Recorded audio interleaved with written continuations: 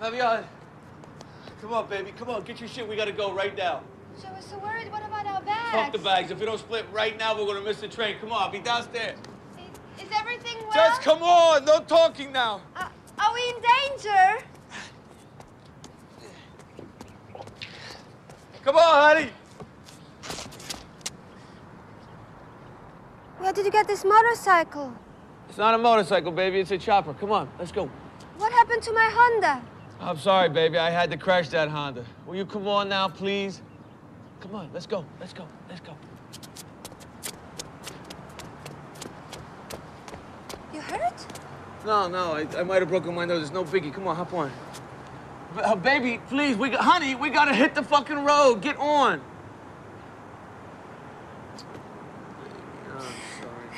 Come here. I'm sorry. I'm so sorry. You were gone so long, I started to think dreadful thoughts. Oh, I'm sorry, sweetie. I didn't mean to worry. Everything's fine. How was your breakfast? It was good. Did you get the pancakes? The No, blueberry I pancakes? didn't have blueberry pancakes. I had to get buttermilk. Oh, Are you sure you're no. okay? Honey, since I left you, this has been without a doubt the single weirdest fucking day of my life. Come on, hop on. I'll tell you all about it. Come on, get on. Gotta go. Come on. Whose motorcycle is this? It's a chopper, baby. Whose chopper is this? Zed's. Who's Zed? Zed's dead, baby. Zed's dead.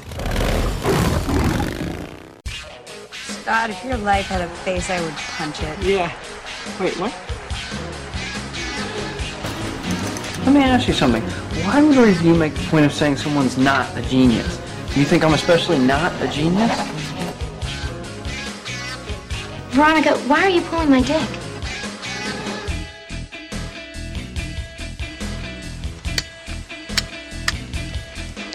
Suck my fat one, you cheap dime store hood.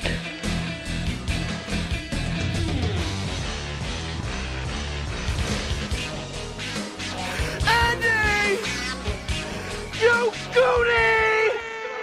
Hello, everyone, and welcome back to another installment of the greatest moments in the history of forever. I'm Zach. I'm Matt.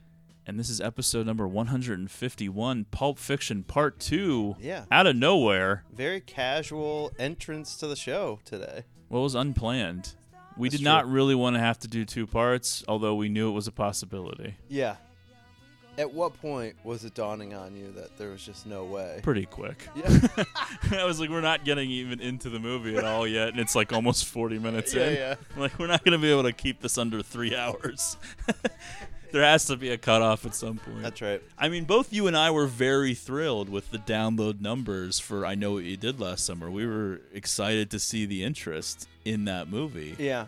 But even you and I, who were pleased with the episode, we thought it was a good episode from us. We knew that it's a big commitment. It is. Because we're not famous. Well, that's true. We're not professional comedians. We're Far not from it, professional really. critics or Yeah. anything. To ask people to listen to us ramble on about a semi-successful slasher Yeah. for 2 hours is asking a hell of a lot of people. I mean, people have been very honest about how painful it is at times. Really? I've heard some things, you know. What, just the length? No, I mean, listening to us two ass clowns drone on about whatever. You know what? I don't want to hear this. I know. No, So, it's good. We wanted to keep Pulp Fiction somewhat reasonable. We knew it was going to keep going and spiral, and plus we had planned on talking about Once Upon a Time in Hollywood, which we will do at the end of this episode. Which could inspire a certain chunk of time on its own. Right, and we wanted to do our rankings of Tarantino's 9 films, and so yeah, it just was yeah. spiraling. People getting overwhelmed. We hadn't even made it to the GIMP yet in part Right. 1. It was like, where are we going to go with this? And that's the difficulty in our particular format that we've fallen into, where I think if we would have done Pulp Fiction in the first 50 episodes of our show, it would be a lot different than what it is now. Yeah, I think We so. go so much more in depth in the plot now, and we try to mention everything we possibly can. Right. And We so like to get in there. it's possible that maybe taking a wider approach to Pulp Fiction would have worked better, but you run into that fear of missing something that you wanted to say. Yeah, I know. And then it's just like once you post the episode, there's no going back. You know? It's just one of those things that's just like, how the hell did we not talk about that? which we still run into. Anyway. Oh, yeah, for sure. The risk you run into doing it this way is you get so reliant on your detailed notes that if you just assume you're going to remember something, you might not remember it because you're so into your notes. Right. And you're like, oh, I thought I was definitely going to remember to say that. I needed to write it down. And sometimes when you do, like, go buy something, I'll be like, well, what about this? And you're like, yeah, I wasn't going to bring that up.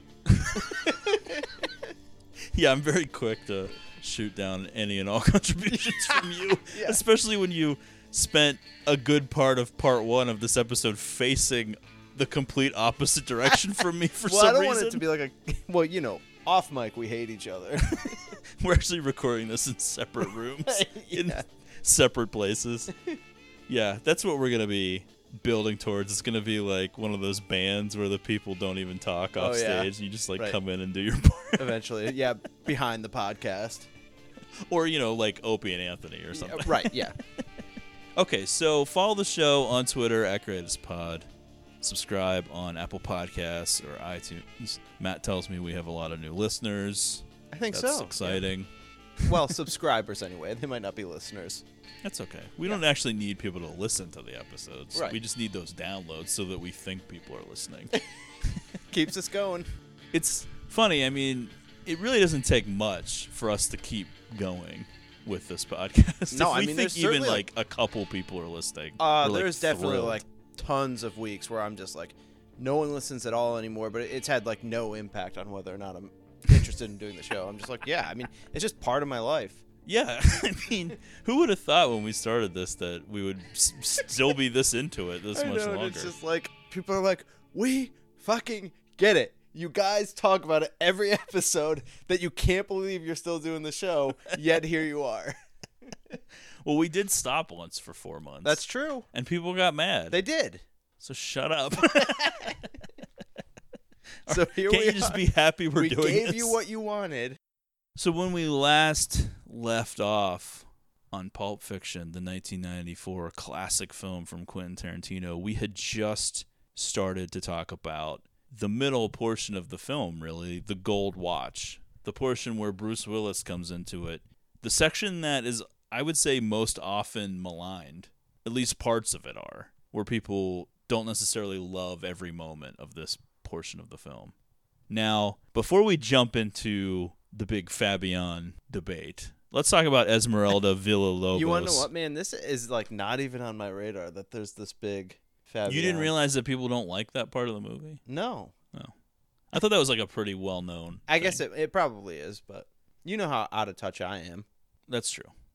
Before we get to that, let's talk about Esmeralda Villalobos, played by Angela Jones. So I think super sexy. I would agree. And I think the first time I saw this, and really like in subsequent viewings, like when he first gets into the cab, I'm always like thinking, I think the first time I saw it, I'm like, oh, this is his girlfriend. Yeah. You know what I mean? And then like, I think like, I'm always like, I wish it was his girlfriend. That this was like all part of the plan, that she was picking him up in the cab. Right. Well, yeah. Well, once you see the situation with Fabian, though, you realize like how protective of he is. He's not going to involve her in this. True. Yes. But yeah, I mean, this scene is so weird because earlier in the movie, Vincent and Jules are driving in a car, and you see a very real, normal world passing by the windows of the car. It's very based in reality. Later, you see Vincent hurriedly rushing Mia to Lance's house, and again, it's a very real world around that car. And now, Butch in this taxi with Esmeralda, not real, completely fake, right? Almost something out of a movie from another era. Yeah. Very stylized. It always reminds me a little bit of Sin City. Yes. A movie that Tarantino does have would direct like a dreamlike a scene in a cabin, or a car at least. I guess it's not a cab. There is something to the Bruce Willis segment of it that feels very Sin City-esque. Is that because he's in Sin City? Could be. Yeah, I mean, I get what you mean. I got a bum ticker.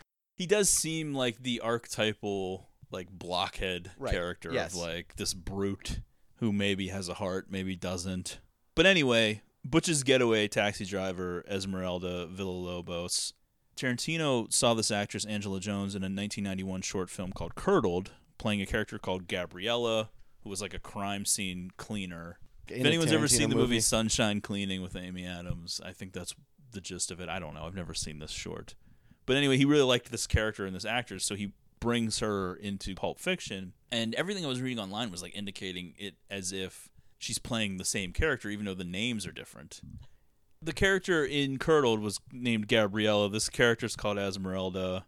I don't know. But apparently it also helped inspire the idea for the Wolf of this guy that works for the mob that comes in and cleans crime scenes. But as you pointed out before we even started recording, Harvey Keitel played a similar character in a movie, like I think the year prior or something. Oh, yeah. I think it was 93, yeah. But at the end of the day, Tarantino financed a full-length version of Curdled in 96.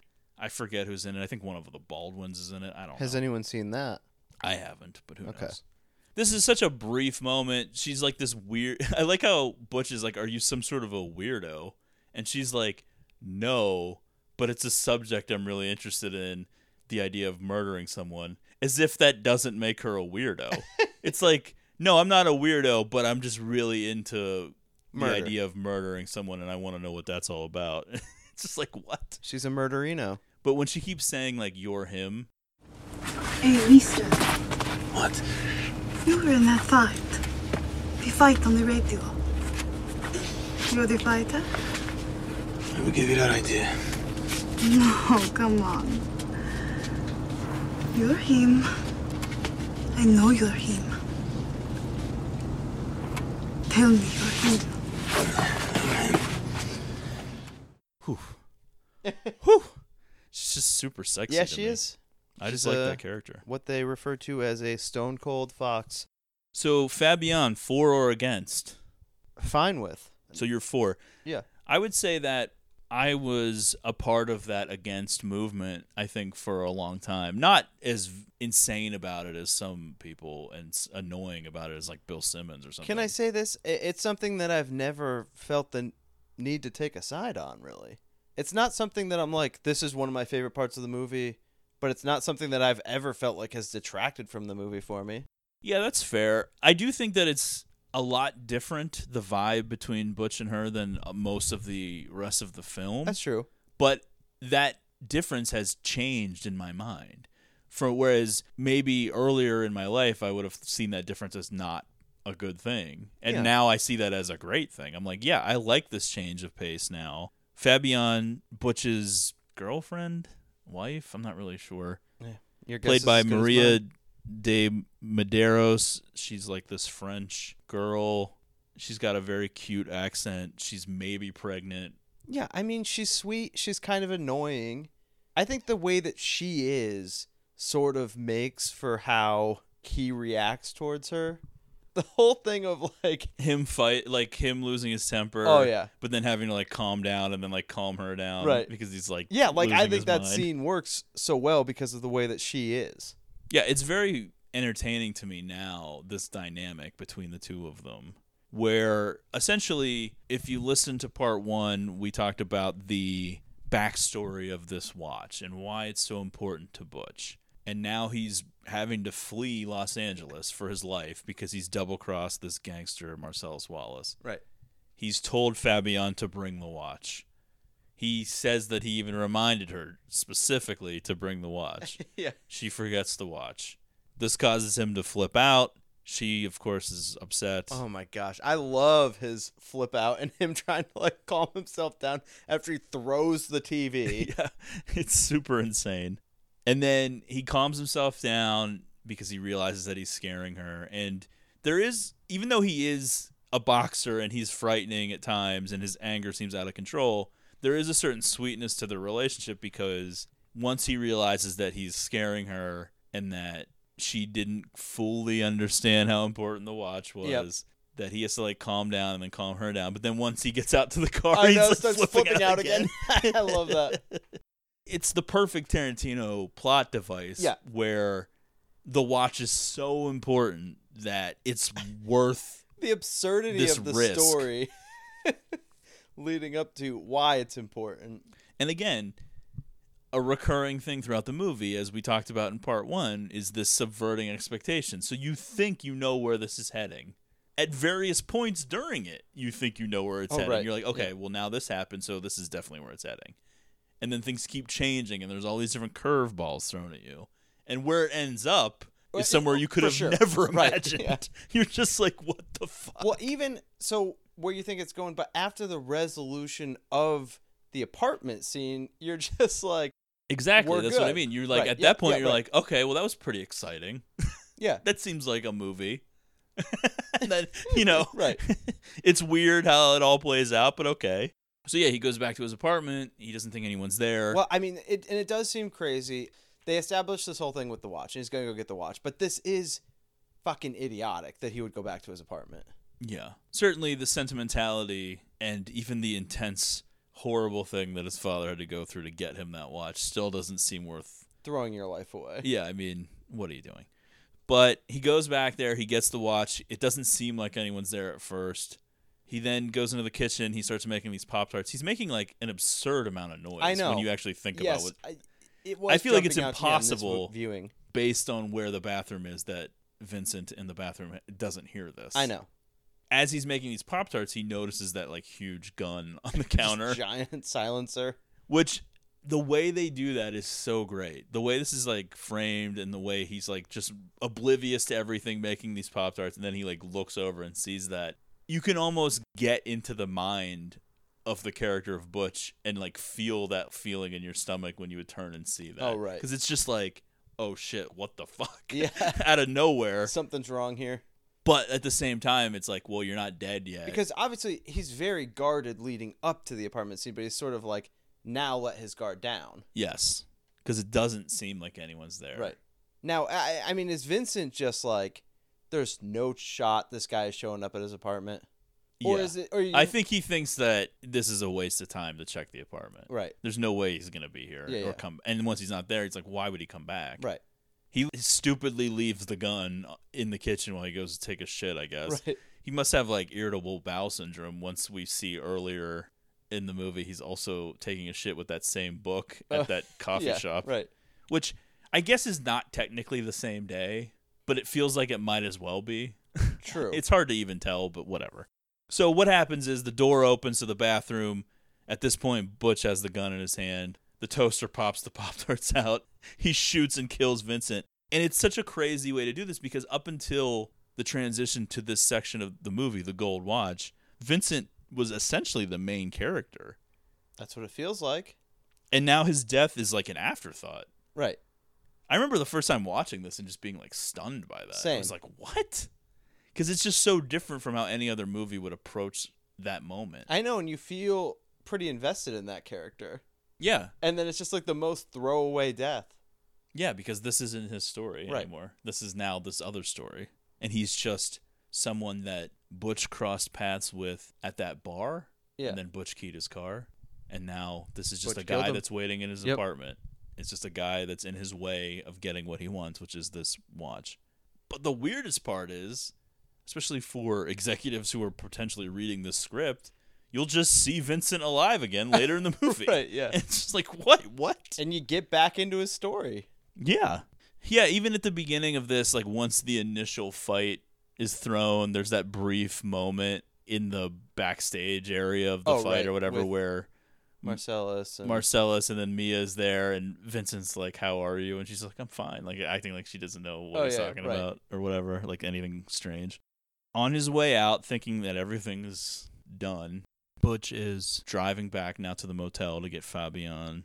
Their plan is to get on some train to Knoxville or some shit. I love this throw-in. Just the most unexpected. So he comes to like a stoplight. Paths crossing. And crossing the street with like a box of donuts and a drink is Marcellus himself. Right. Motherfucker. They both see each other kind of at the same time, and he's just like, what the fuck? And then just tries to run him over with the car. He does run him over with the car, but then he goes right into traffic, hits another car. So he crashes the car he's in while Marcellus is like unconscious in the street or whatever. Yep.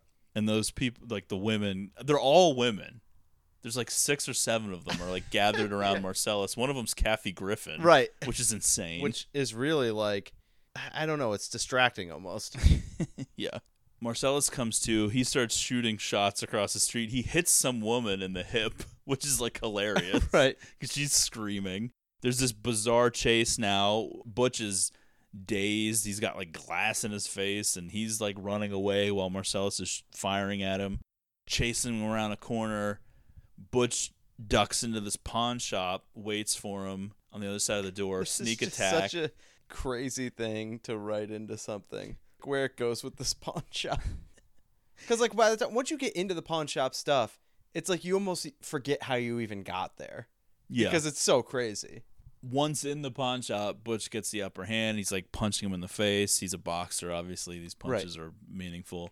But the guy behind the counter at the pawn shop pulls a shotgun and is like, get off of him and step away from him. Back off, Butch. And you think, okay, well, this guy's probably going to call the cops or something, because you're like, well, maybe someone is going to return to normalcy. Like, the cops have to show up in this. Nope. He hits Butch with the butt end of the shotgun, Well, that's, I mean, knocking him out. What's really crazy about the no cops here is like this crazy scene that happened outside. Yeah. Two car crashes, the cops someone never got find shot. him. Yeah, right. They don't know what Like, happened to these guys. yeah. Seems like a big risk for whatever fucked up operation Maynard and Zed are running to take these guys that were just involved in some huge thing. They don't know who these people are. Obviously, getting involved with somebody like Marcellus was going to potentially be a huge mistake. But like they just go for it. The thing is that's weird, though. I always think that when they come to in the basement with those like ball gags in their mouths tied to the chairs, that Zed is already there. But that's not how it is. It's still only Maynard, and then Zed comes in and he goes up and gets him. Okay, right, yeah. How the fuck does that guy get both of those guys down the stairs, up into the chairs, tied to the chairs, without them waking up, without them fighting back? Huge. Yeah, and okay, they're both unconscious, but there's no guarantee. You know what I mean? Like, I feel like doing all of that stuff, even if that guy was strong enough to somehow get them down the stairs, get them tied into chairs and everything. I would be very nervous about how unconscious Ving Rhames is. Yeah, it's like I feel like one of them's gonna wake up. Right. But somehow they don't wake up until they're already tied to the chair. Yeah.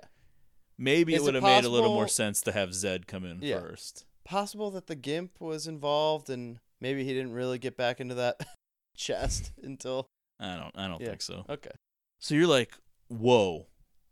It just what has happened in it this fades movie to now? black because they're unconscious. Next thing you know, they're in the basement, tied up with ball gags in their mouths. And I'm sure a lot of people who saw this movie weren't necessarily super familiar with like BDSM, bondage shit.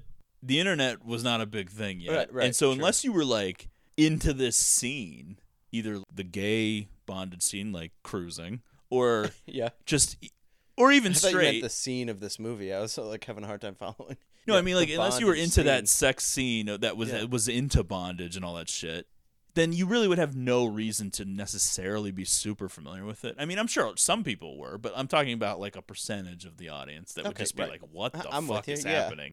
And wouldn't even necessarily be clued in from the ball gags. Like, it would probably even take like a few more steps before some people were even like, oh, whoa.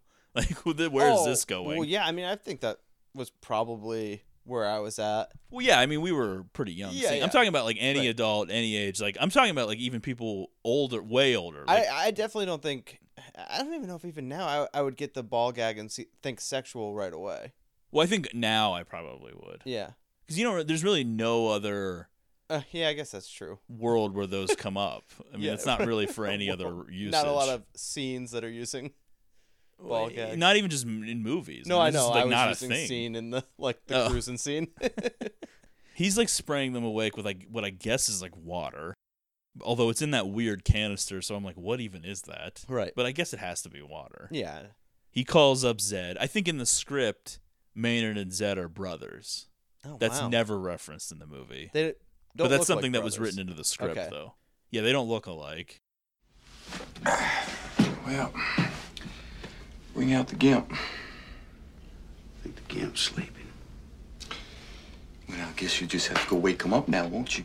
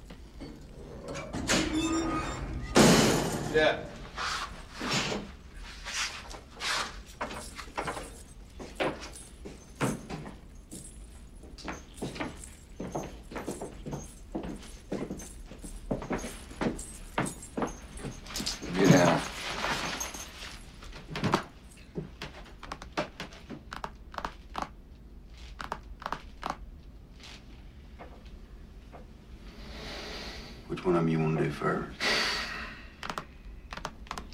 I ain't for sure yet. Ain't he? Get ya, nigga. Do it. I'll let go. Mine. My mother said, pick the perfect one. You are it. Yes, that means you, big boy. Everything that Zed does seems to be like mic'd really loud. The way he like I would agree with that. Yeah, there is something slaps odd to, right. Maynard's like neck when like, hey, we better go wake him up. Talking about the Gimp, and then when the Gimp comes in, he's this fucking guy all in leather. Black, yeah, leather. This like, I guess it's like a super sub or something. Someone whose like whole life is dedicated to being this. I don't know. How does person. One I don't even know this? what. Yeah. It took me a while too to even pick up on like the even darker part of all of this, which is like this is dark enough, but when you actually pay attention to what they say and all of the implications of it, it's like, oh, they're bringing these people down there, doing all this fucked up shit, and then eventually we'll kill them. Kill them, yeah. They're like Buffalo Bills, right? In fact, exactly, yeah. Yeah, Zed looks a little bit like true. Buffalo Bill. He's got like the earring. There's like a weird thing with He's like doing the tuck. His motorcycle says Grace in a weird way. Oh yeah, where you're just like that seems really Grace gonna be all right effeminate up front. and weird. You're like, is he talking about a person? I know when he first says that, right? Yeah, and then obviously like Maynard's answer is something to do with like street sweeping, probably. I don't know. They go and get this Gimp guy, and I mean that alone is just. I'm sure audiences were like, "What the fuck? Like, what is happening now?" And you never even see this guy's face or anything. You don't know anything about him, but he's obviously living some insane life. Right.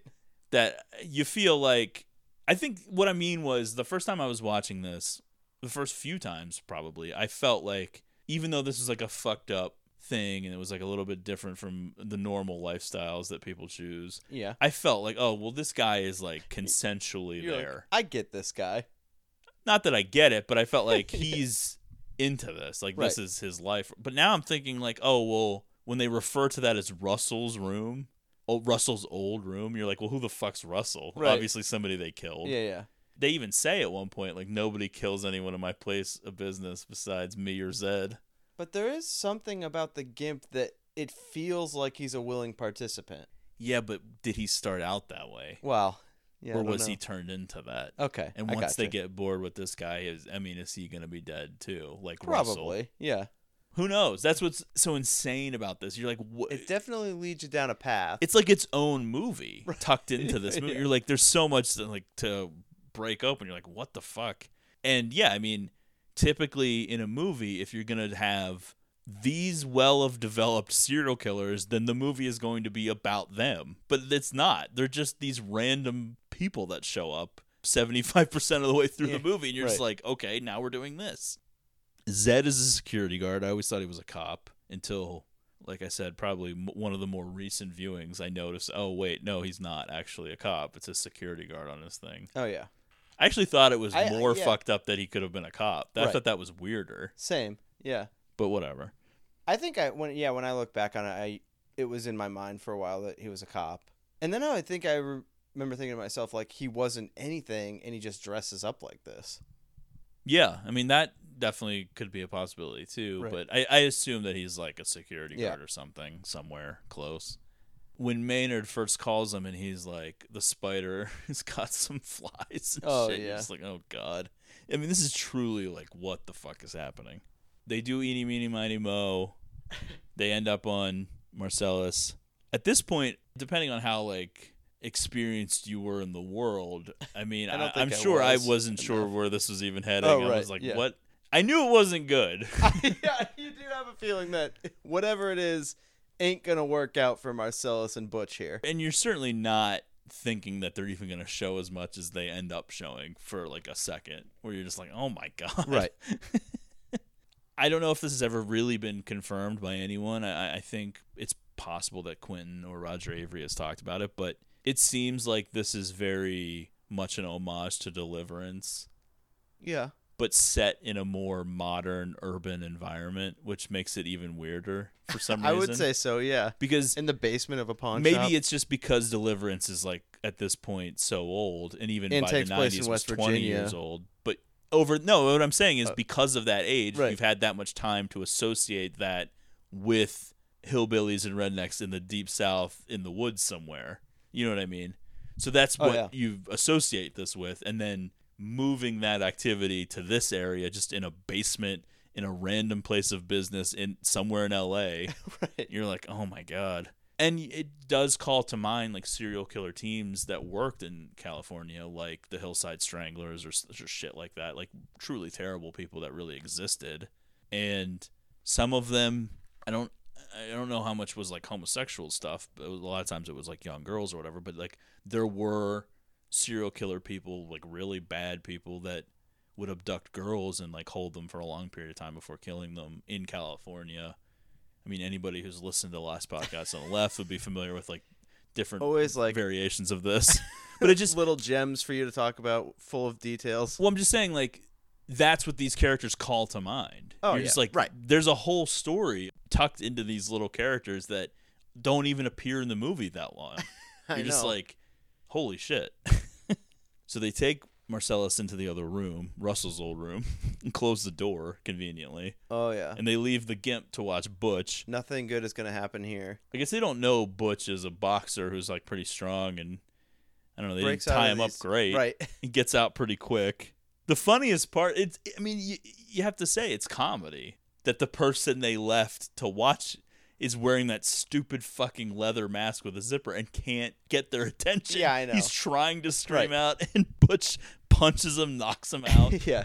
I mean, he's a boxer who just killed a guy. Maybe he killed the Gimp with just one punch. Yeah, and I mean, I love where this scene leads because it's just like the decision that Butch has to make. Yeah. And you love it. It's right. like you don't even really care that much about Marcellus as a character, Oh, I but know. like you relate to how You horrible mostly this feel is. like he's a bad guy. Yeah, but this is so bad. Right, exactly, yeah. And yeah, I mean, Marcellus wanted to kill him. He was going to kill Marcellus to defend himself, and now all of a sudden he's like, Mere minutes ago in the movie. I gotta go back Yeah, I know. and stop this from happening. Yeah. And him going through the pawn shop and going from like hammer to baseball bat to chainsaw, and you're just Right. like, oh my God, like what is he gonna pick? Yeah, yeah. And he ends up picking this katana sword, which of course, I mean, is so Tarantino. Oh, yeah, I know. It's like, is the joke here just... I can't even remember what the fucking name is from Kill Bill. A Hiroshi Hanzo sword or something like that. I mean, it could be. I don't Yeah, know. Right. He takes it down there. Yeah, I guess he doesn't kill the Gimp with the sword because the Gimp is still knocked out. Yeah, the Gimp doesn't resurface. So he goes into the room. He opens that door into Russell's room. Russell's old room, I should say. Yep. Stabs Maynard. Just a horrific scene when Yeah. that door is Oh, open. You're I just know, like, right? oh my God.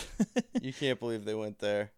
Yeah, and just like the rest of the violence in the movie, that's kind of a flip attitude towards the sexual violence as well. I mean, this is certainly a rape. I mean, I'm sure if it was a male on female rape, people would be losing their goddamn minds when they're now reassessing Tarantino's career.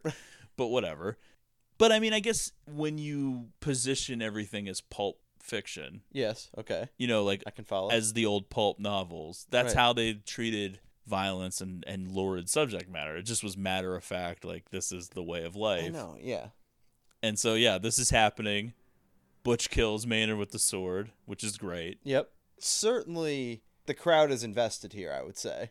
As an Oh, yeah. audience member, you are like, Butch, you got to take these motherfuckers down. This is the first time I think that Tarantino really brought out that great quest for vengeance Right. that became like Is a staple. now like the calling card. Yeah. Yeah, it doesn't really happen in Reservoir Dogs, and the rest of Pulp Fiction doesn't really focus on revenge necessarily. This is just a little part of this movie where it happens almost instantly. Like I said, just moments ago, they were killing each other, Right. and now you're like rooting for Butch to just go down there and kill these guys. Yeah. And it's 'Cause just they're like that so control of Tarantino being able to spin it like this. You want that gun, don't you, Zed?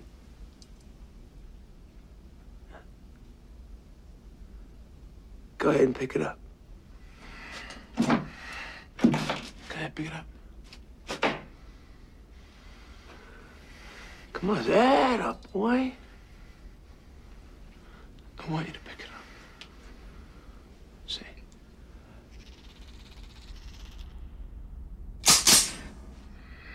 Step aside, Butch.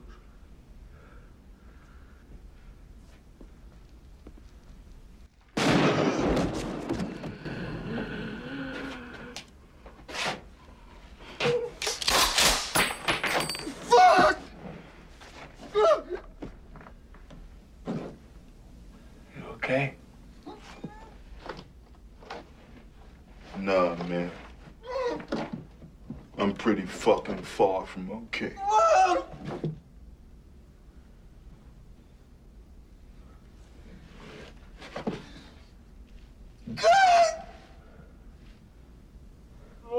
What now?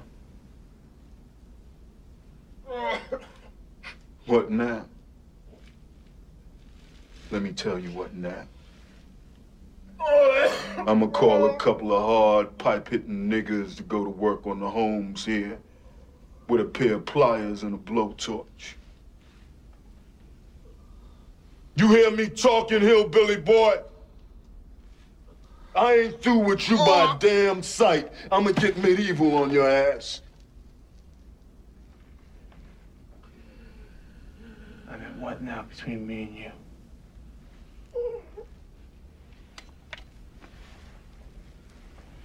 Oh, that what now? I tell you what now between me and you.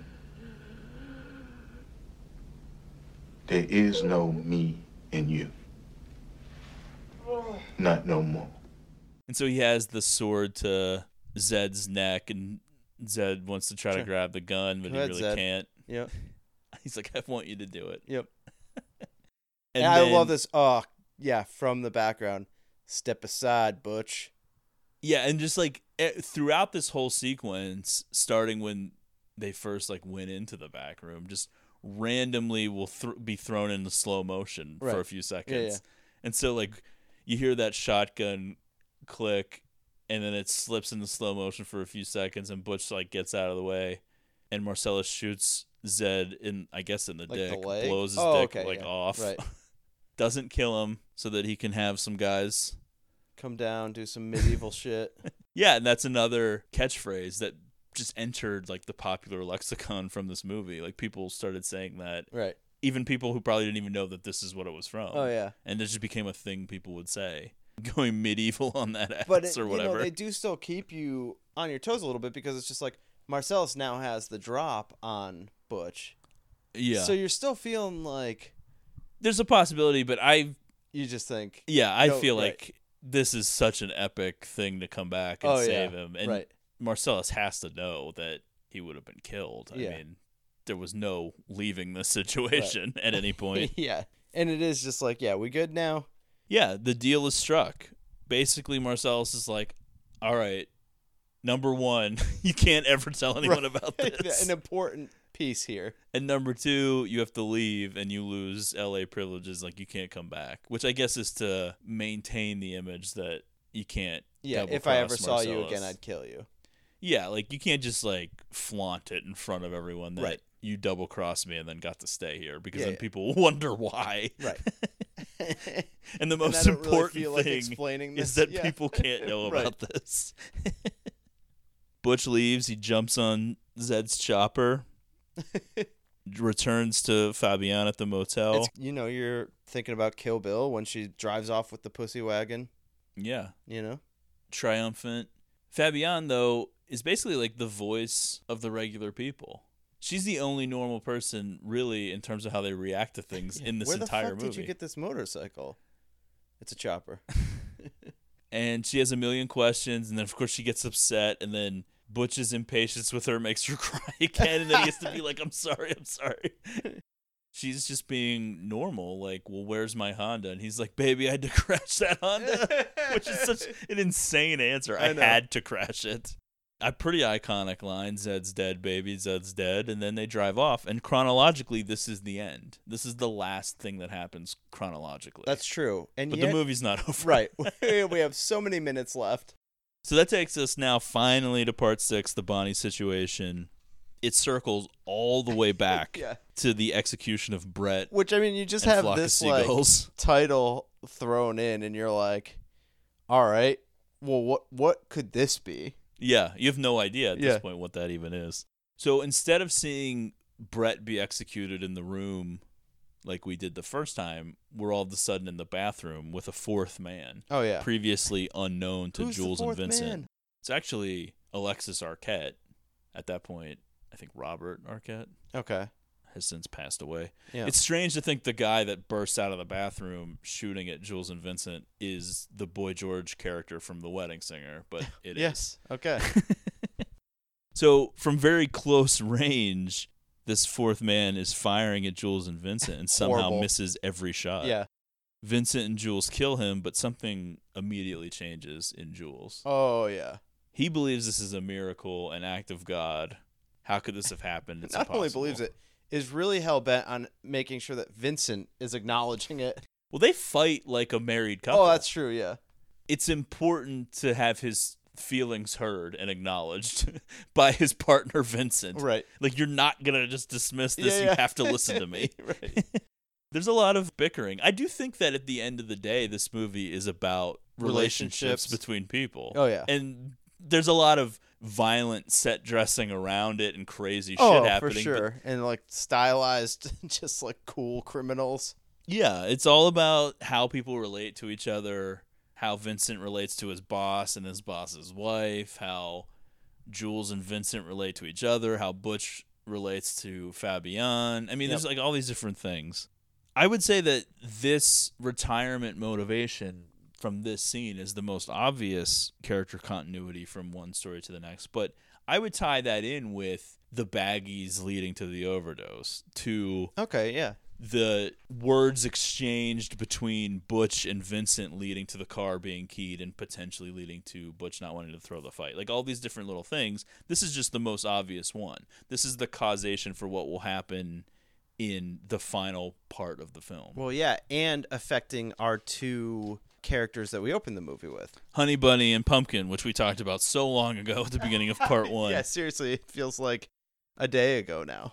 So now, after they kill the fourth man, they've already killed Flock of Seagulls on the couch, and they've killed Brett. That leaves Marvin, who they don't kill. Their guy. So they're going to take Marvin, even though Vincent's a little annoyed that he didn't say anything about the fourth man, which leads me into what happens on their drive. They're still talking about whether or not this was a miracle. Vincent asks Marvin's opinion. Casually holding his gun. For some reason. Right, yeah. Why is he holding his gun like that at this point? It seems like maybe there's a slight bump in the road, whatever. His finger's on the trigger, goes off. Yeah. Shoots Marvin in the face, which is funny. Right. This does feel like something I would do if I was a criminal. You ever seen that show Cops? I was watching it one time, and there was this cop on. He was talking about this gunfight he had in the hallway with this guy, right? And he just unloaded on this guy, and nothing happened. He didn't hit nothing. Okay, it was just him and this guy. I mean, you know, it's freaky, but it happens.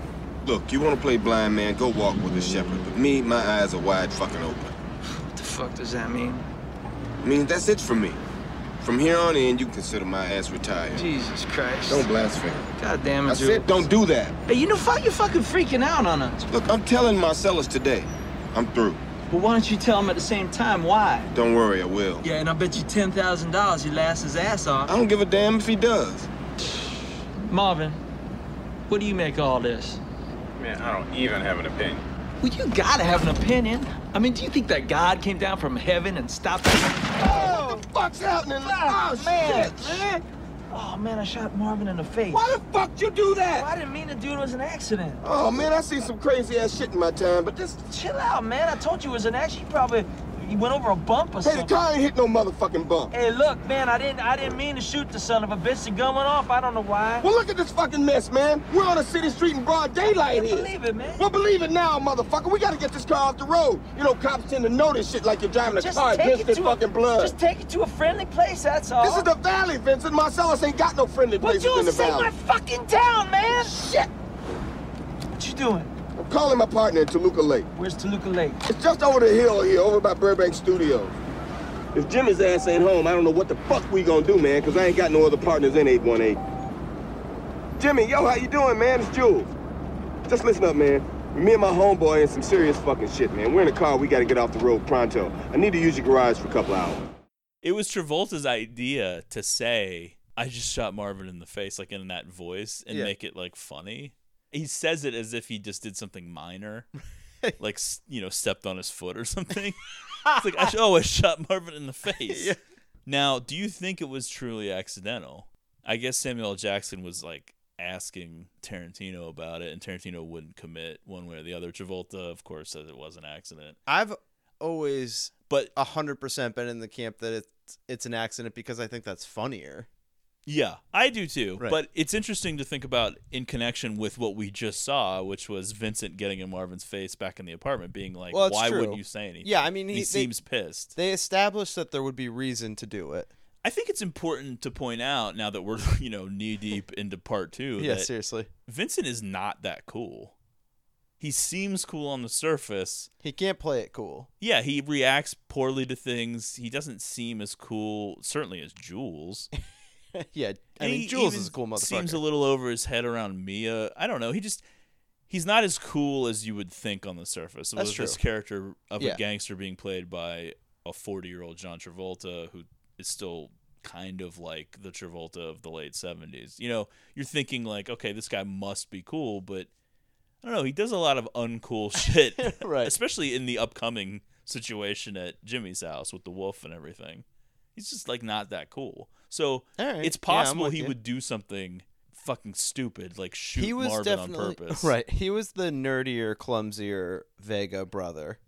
Yeah, which is weird. You do kind of think that like Vic is like the cooler one and would probably bully him. Right. Because Vic is like just a psychopath. Yeah. For those of you who have seen Reservoir Dogs, Mr. Blonde. Okay. They have all this blood and brains and shit all over the car. Driving it through Los Angeles. They're just driving through the valley. They're like, what the fuck are we going to do? I don't know anybody in the valley. Yeah, Marcellus doesn't have any safe houses in the valley. So Jules has a friend or partner or something, I don't really know what exactly their relationship is, named Jimmy. Now, Jimmy is played by Quentin Tarantino himself. We talked about in part 1 that Tarantino almost played Lance, ends up playing Jimmy. Steve Buscemi was maybe going to play Jimmy at one point. Didn't happen.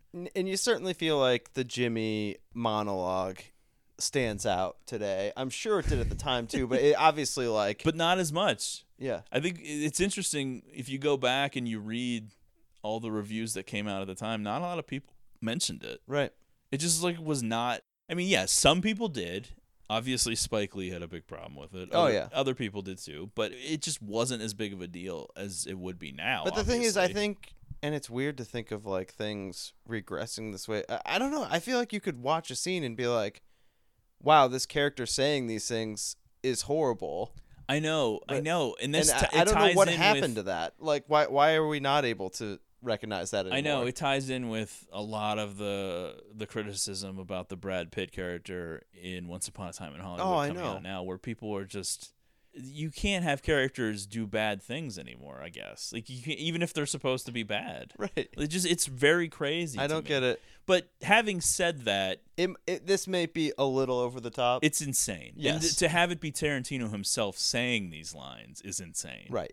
I don't know what my thought process was when I was younger. I guess I just didn't really know what to make of this. It was shocking, but you know, sure, I'm not absolutely an African American, so I wasn't like offended. I was just kind of like, whoa. It is that's over wild. the top and something that you're not used to hearing. Yeah, and I do think if you're going to be fair and critical of Tarantino, I mean, you could say that this almost feels like showing off. Like, look how bad I can be. Like, look at what I can do. I'm trying to push the is there envelope any so other much. reason for this? It's so bizarre that Jimmy's saying all this stuff while Samuel L. Jackson is standing right there, who is supposed to be like his friend.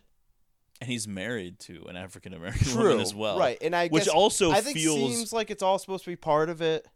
But that also feels weird, though. That feels like, hey, look at me, I have the N-word pass. I can say whatever true. I want. Yeah, and it feels like almost like it's throwing it in your face a little bit. Now, I don't know if that. I'm not saying that was their intention. I think it's crazy to even imply for 1 second that Quentin Tarantino is a racist. I think he's like the furthest thing from a racist. Right. There's just no way you write the movie Jackie Django Brown. Unchained. Or Django Unchained. But like those characters in all of these movies, he writes such prominent roles for African Americans, more so than I would say almost any other white filmmaker. Yeah. Consistently for 30 years now almost. I mean, other than Reservoir Dogs, which is a bit of a beige fest. True. It's very prominently featuring African Americans. Now, oddly enough, Once Upon a Time in Hollywood doesn't really have a lot of diversity, but I think that was representative of what Hollywood was like in 1969. Sure. I think there's almost a commentary I still of get that. back to this thing where it's like, I mean, I don't know how many episodes we've talked about it on. It's okay to make different movies about different things. Right. Yeah. And I agree with that right. too. Yeah. But I think that Tarantino has changed enough to realize that this is a bit much. He would not have this scene in a movie now. I think so, yeah. I think I don't think he bows to public pressure. I don't think he goes along with whatever the status quo is. He doesn't play the game. PC He doesn't culture. He goes the way he wants to go. He does what he wants to do.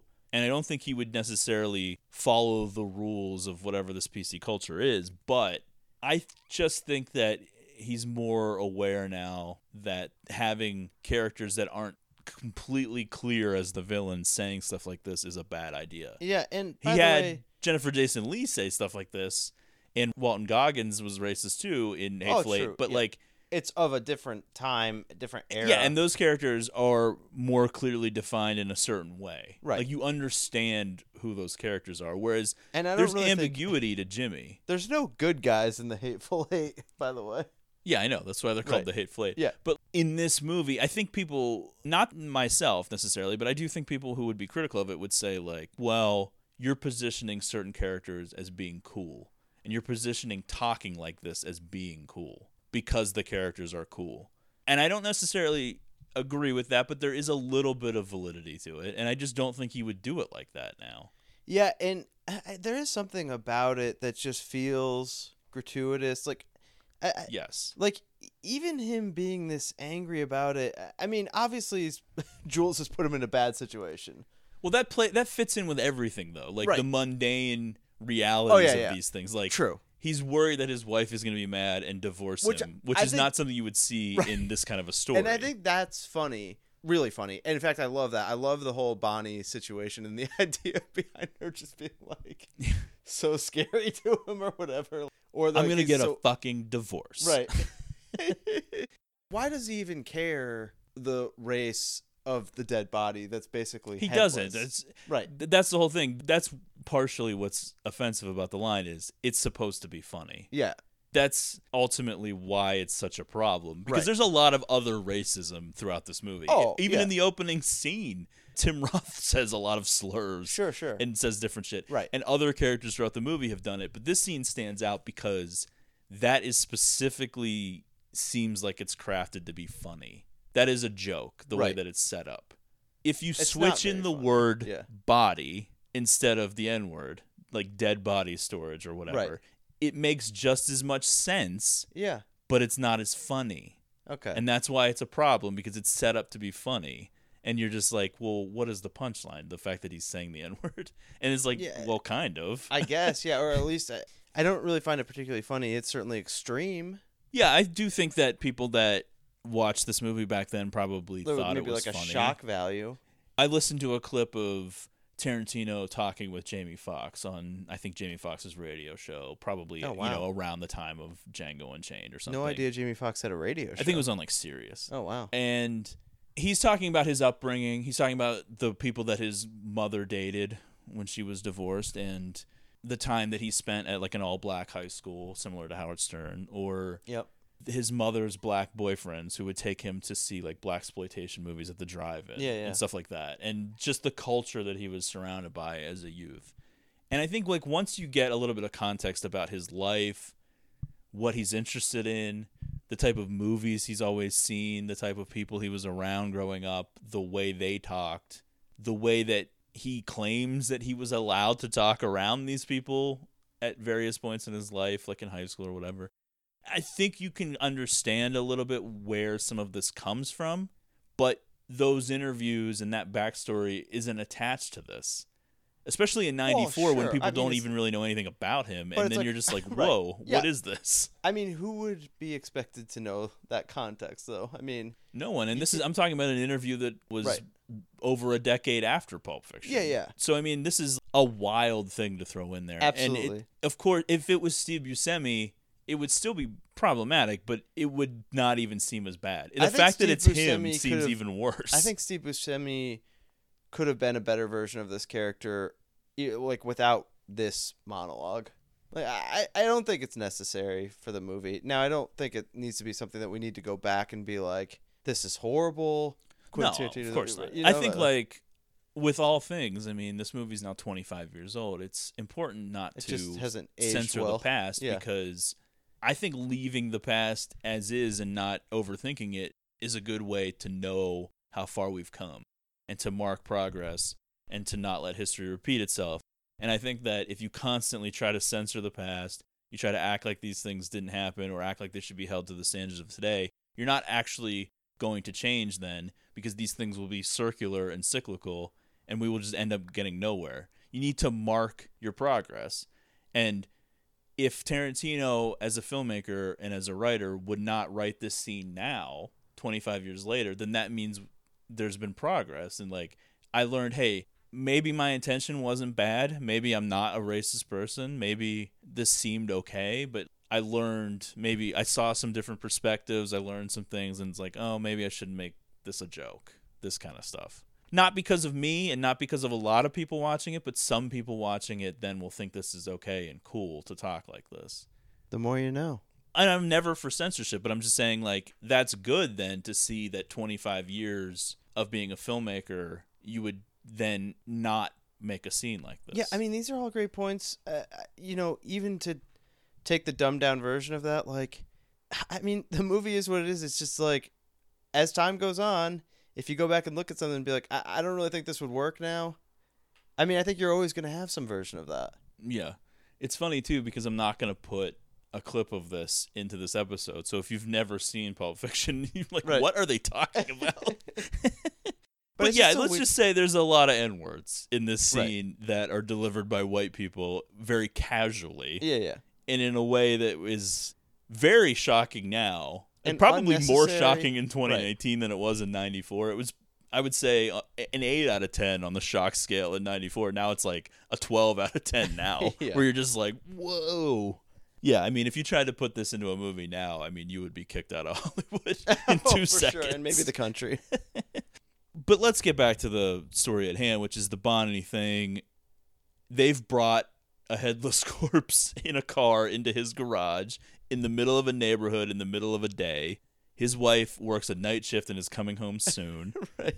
And they're covered in blood and brains. Like Jules' familiarity with Jimmy's relationship with Bonnie. You know what I mean? Like, it's funny how you're introduced to this because you go from the car to the first thing you see is them washing their hands in the bathroom and him warning Vincent, like being like, we need to be careful with this whole Jimmy situation or we're going to bring this thing to a head. Right. And Vincent, of course, is like an oaf. Oh, yeah. He's just like dopey. Not washing his hands thoroughly enough, getting blood all over their white bathroom towels. Yeah. Jules flipping out about it. Then Jules is calling Marcellus. This is another time we get to see Mia very briefly with like a swimming cap on, which is kind of a weird look. Marcellus's way of handling it is to send the wolf. You got to appreciate what an explosive element this Bonnie situation is. I mean, she comes home from a hard day's work, finds a bunch of gangsters in the kitchen doing a bunch of gangster shit. Ain't no telling what she's liable to do. Yeah, I've grasped that, Jules.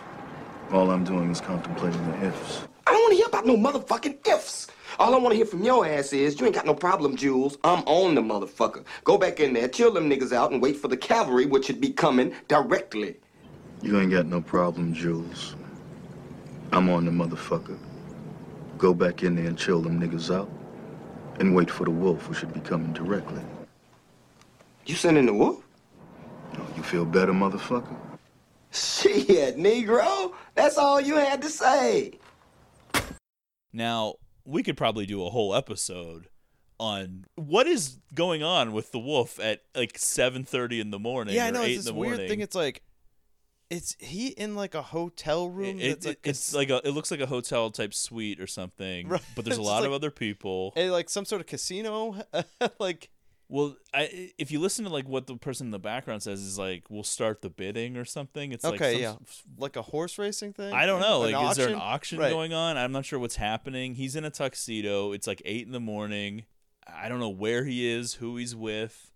It's just like Maynard and Zed. It's like it's this whole other thing. You're Right, like, he's what got a is whole this? life. But the Bonnie situation, of course, is necessary to the film. Not only for the humor of them trying to like dance around an angry wife, Yes. but you got to bring Harvey Keitel into the movie, and this is like a great character. But like, I've told this you being the specific reason to do it just works Yeah. and is funny. I told you before we started recording that I had been watching a lot of Seinfelds recently. Oh, yeah. And there's like that one where they have the muffin tops and they don't know what to do with all those muffin stumps. Yes. And so the little button, like the closing scene, like the last little scene after the last commercial break was like they call in the cleaner, and it's like a parody of Pulp Fiction, and it's Newman, and he's like he comes in with like a briefcase that's full of milk to like eat all of these muffin stumps. And he says to like Mr. Lippman, because it's like Mr. Lippman and Elaine are like doing this, and he's like, if I'm Kurt, I apologize. And it's so great. It's one of the great Seinfeld parodies. There's so many good ones, but that one, it just stuck out to me because we were preparing to do the Pulp Fiction episode.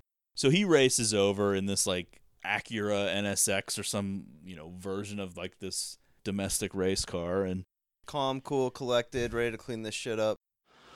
Okay, first thing, you two. Take the body, stick it in the trunk. Now, Jimmy, this looks to be a pretty domesticated house. That would lead me to believe that in the garage, you're under the sink, you got a bunch of cleaners and cleansers and shit like that? Yeah, Mr. Wolf, under the sink. Good. What I need you two fellas to do is take those cleaning products and clean the inside of the car. I'm talking fast, fast, fast. You need to go in the back seat, scoop up all those little pieces of brain and skull. Get it out of there. Wipe down the upholstery. Now, when it comes to upholstery, it don't need to be spick and span. You don't need to eat off it. Just give it a good once-over. What you need to take care of are the really messy parts. The pools of blood that I've collected, you gotta soak that shit up. Now, Jimmy, we need to raid your linen closet. I need blankets, I need comforters, I need quilts, I need bedspreads. The thicker the better, the darker the better. No whites. Can't use them. We need to camouflage the interior of the car.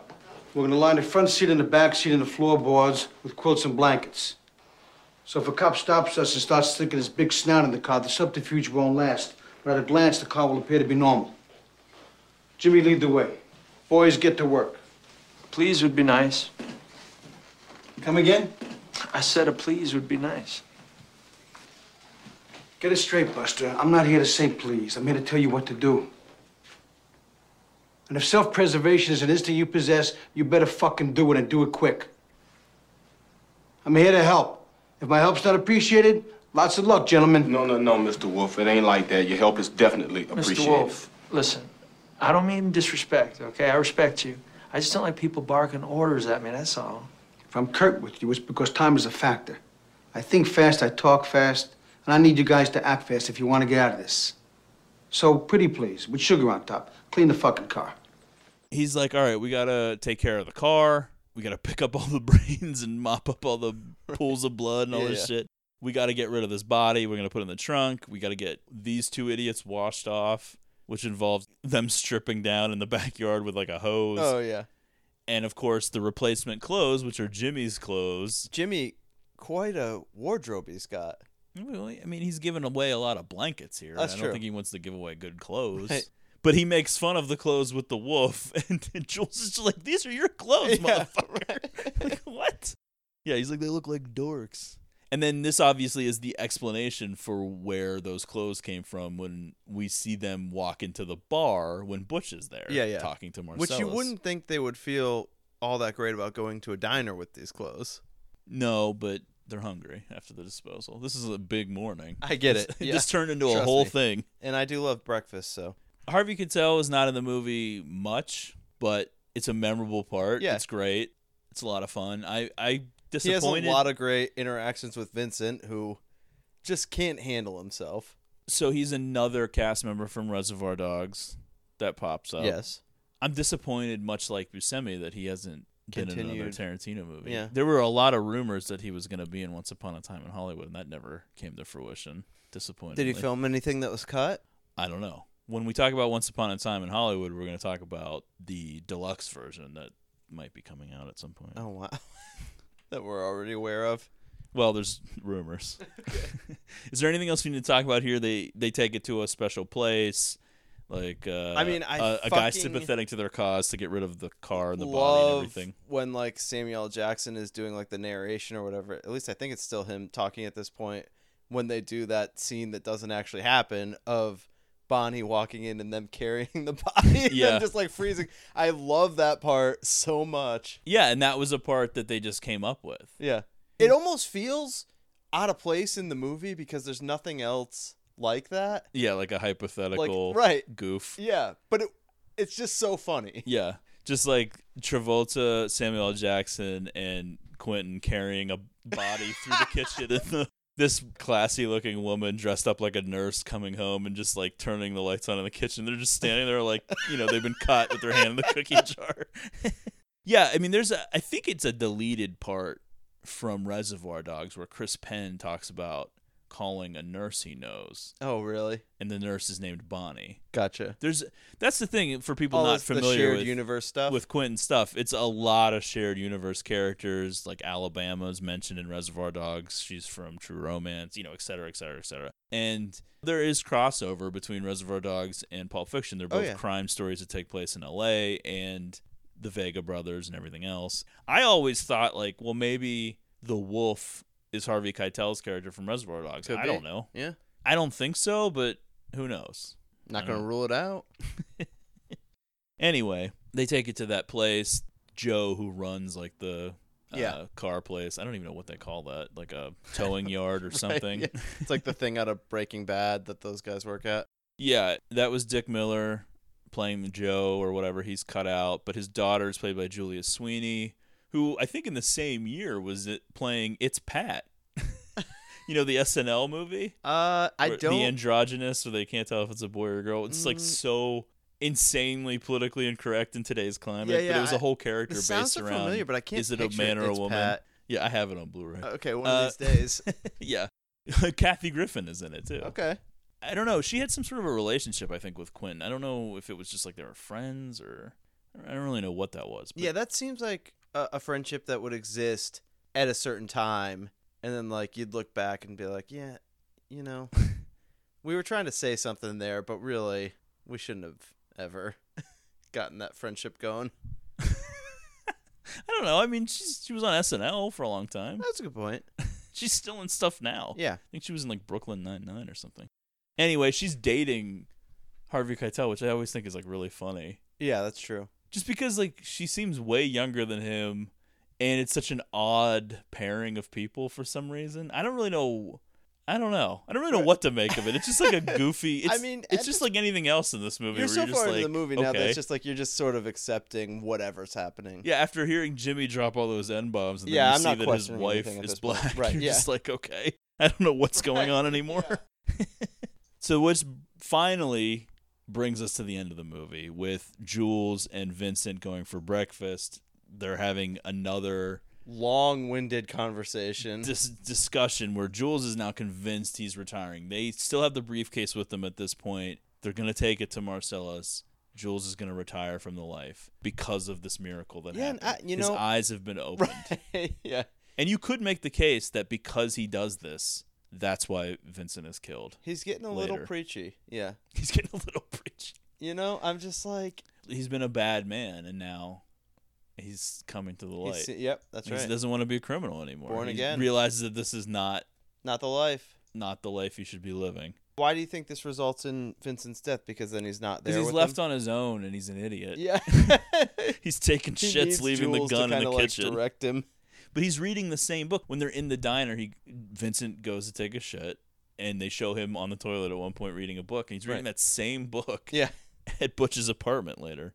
Anyway, the first time you see this, you may have forgotten about Honey Bunny and Pumpkin by this point. Until midway through, while Vincent and Jules are talking, you hear Tim Roth yell out, "Garçon." Oh, yeah. And you can even faintly hear the waitress say, "Garçon means boy." Yeah, right. I love that what Amanda Plummer says is different in the beginning than it is at the end. It's just one of those weird flourishes that Tarantino does, like "spell bastards wrong," which I know is the obvious one. Right. But like in the opening of the film, she says, "I'll execute every motherfucking last one of you." And then in this ending part, she says, "I'll execute all of you motherfuckers," or something like that. It's just different. Yeah. She just says different words.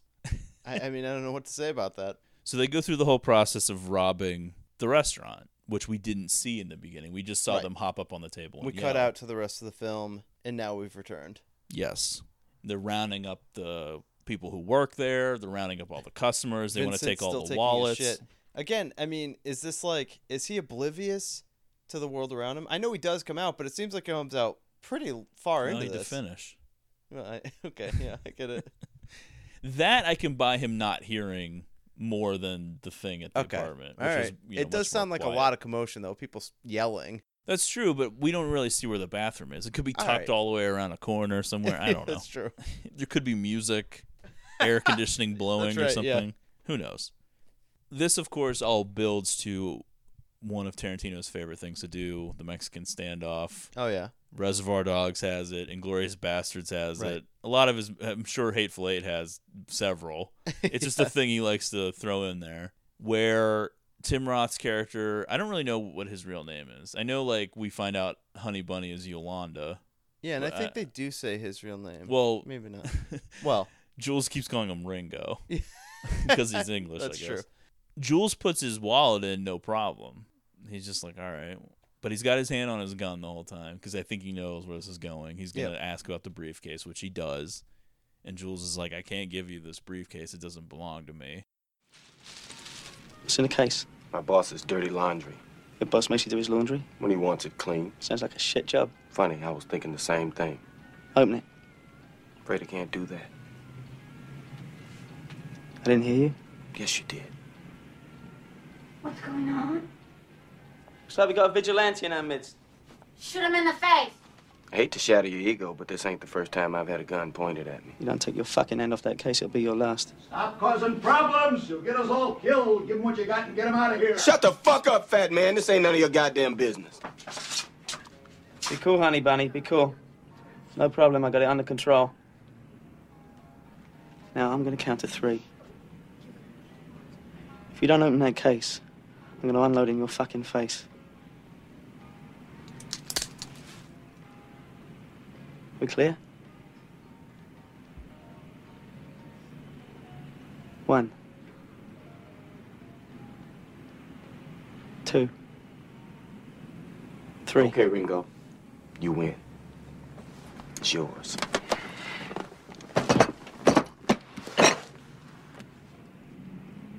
Open it.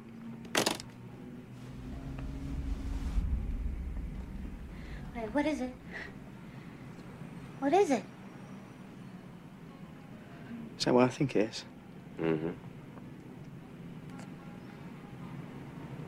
It's beautiful. God damn it, what is it? You let him go! You let him go! Let go of it! Tell that bitch to be cool. I'm gonna kill you! Say, bitch, be cool! Be cool, honey. Say, bitch, be cool! Tell that fucking bitch to chill! Be cool, honey. Chill that fucking bitch out! Just chill out, honey bunny. Chill! Just chill out, honey bunny. All right, now tell her it's gonna be all right. It's gonna be all right. Promise her. I promise. Tell her to chill! Just chill out, honey bunny. All right, now tell me your name. Yolanda. All right, now, Yolanda. We're not gonna do anything stupid, are we? Don't you hurt him. Nobody's gonna hurt anybody. We're all gonna be like 3 little Fonzies here. And what's Fonzie like? Come on, Yolanda, what's Fonzie like? Cool. What? cool. Correctamundo. And that's what we're gonna be. We're gonna be cool. Now, Ringo, I'm gonna count to 3. And when I count 3, I want you to let go your gun, put your palms flat on the table, and sit your ass down. But when you do it cool. You ready? 1, 2, 3.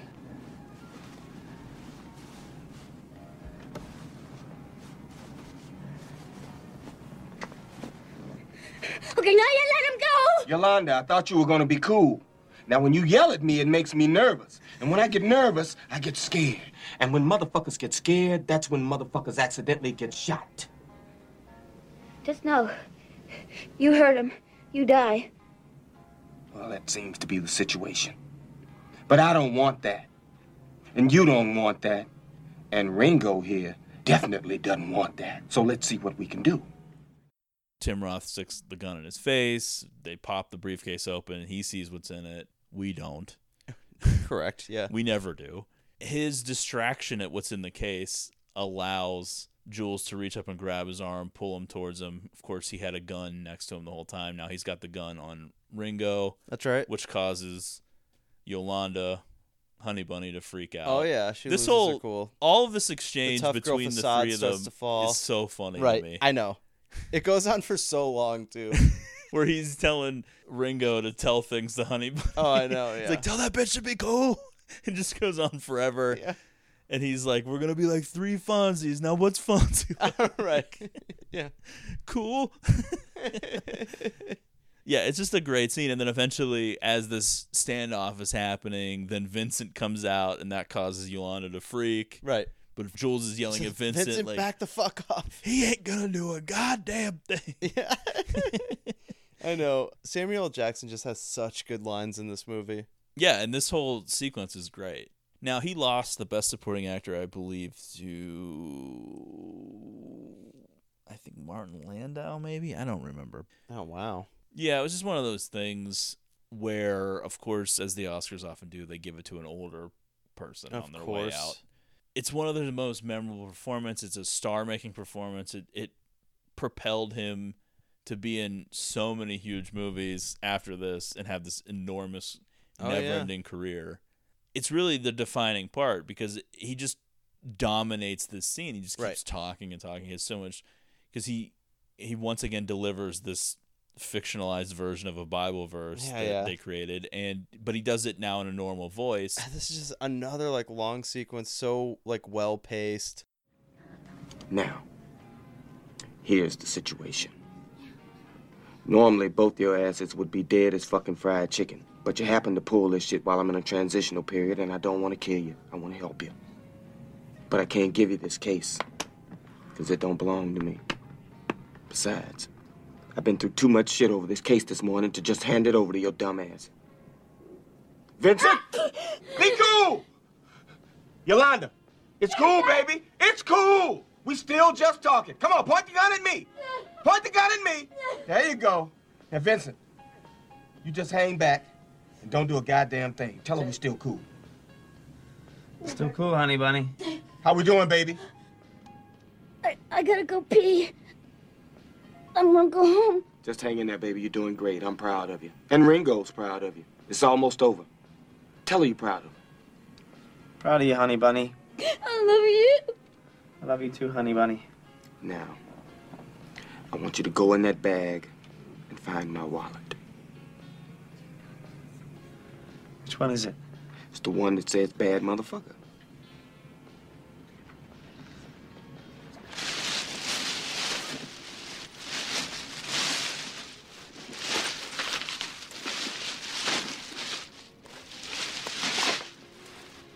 That's it.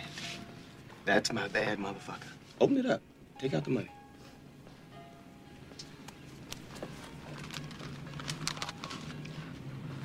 Count it.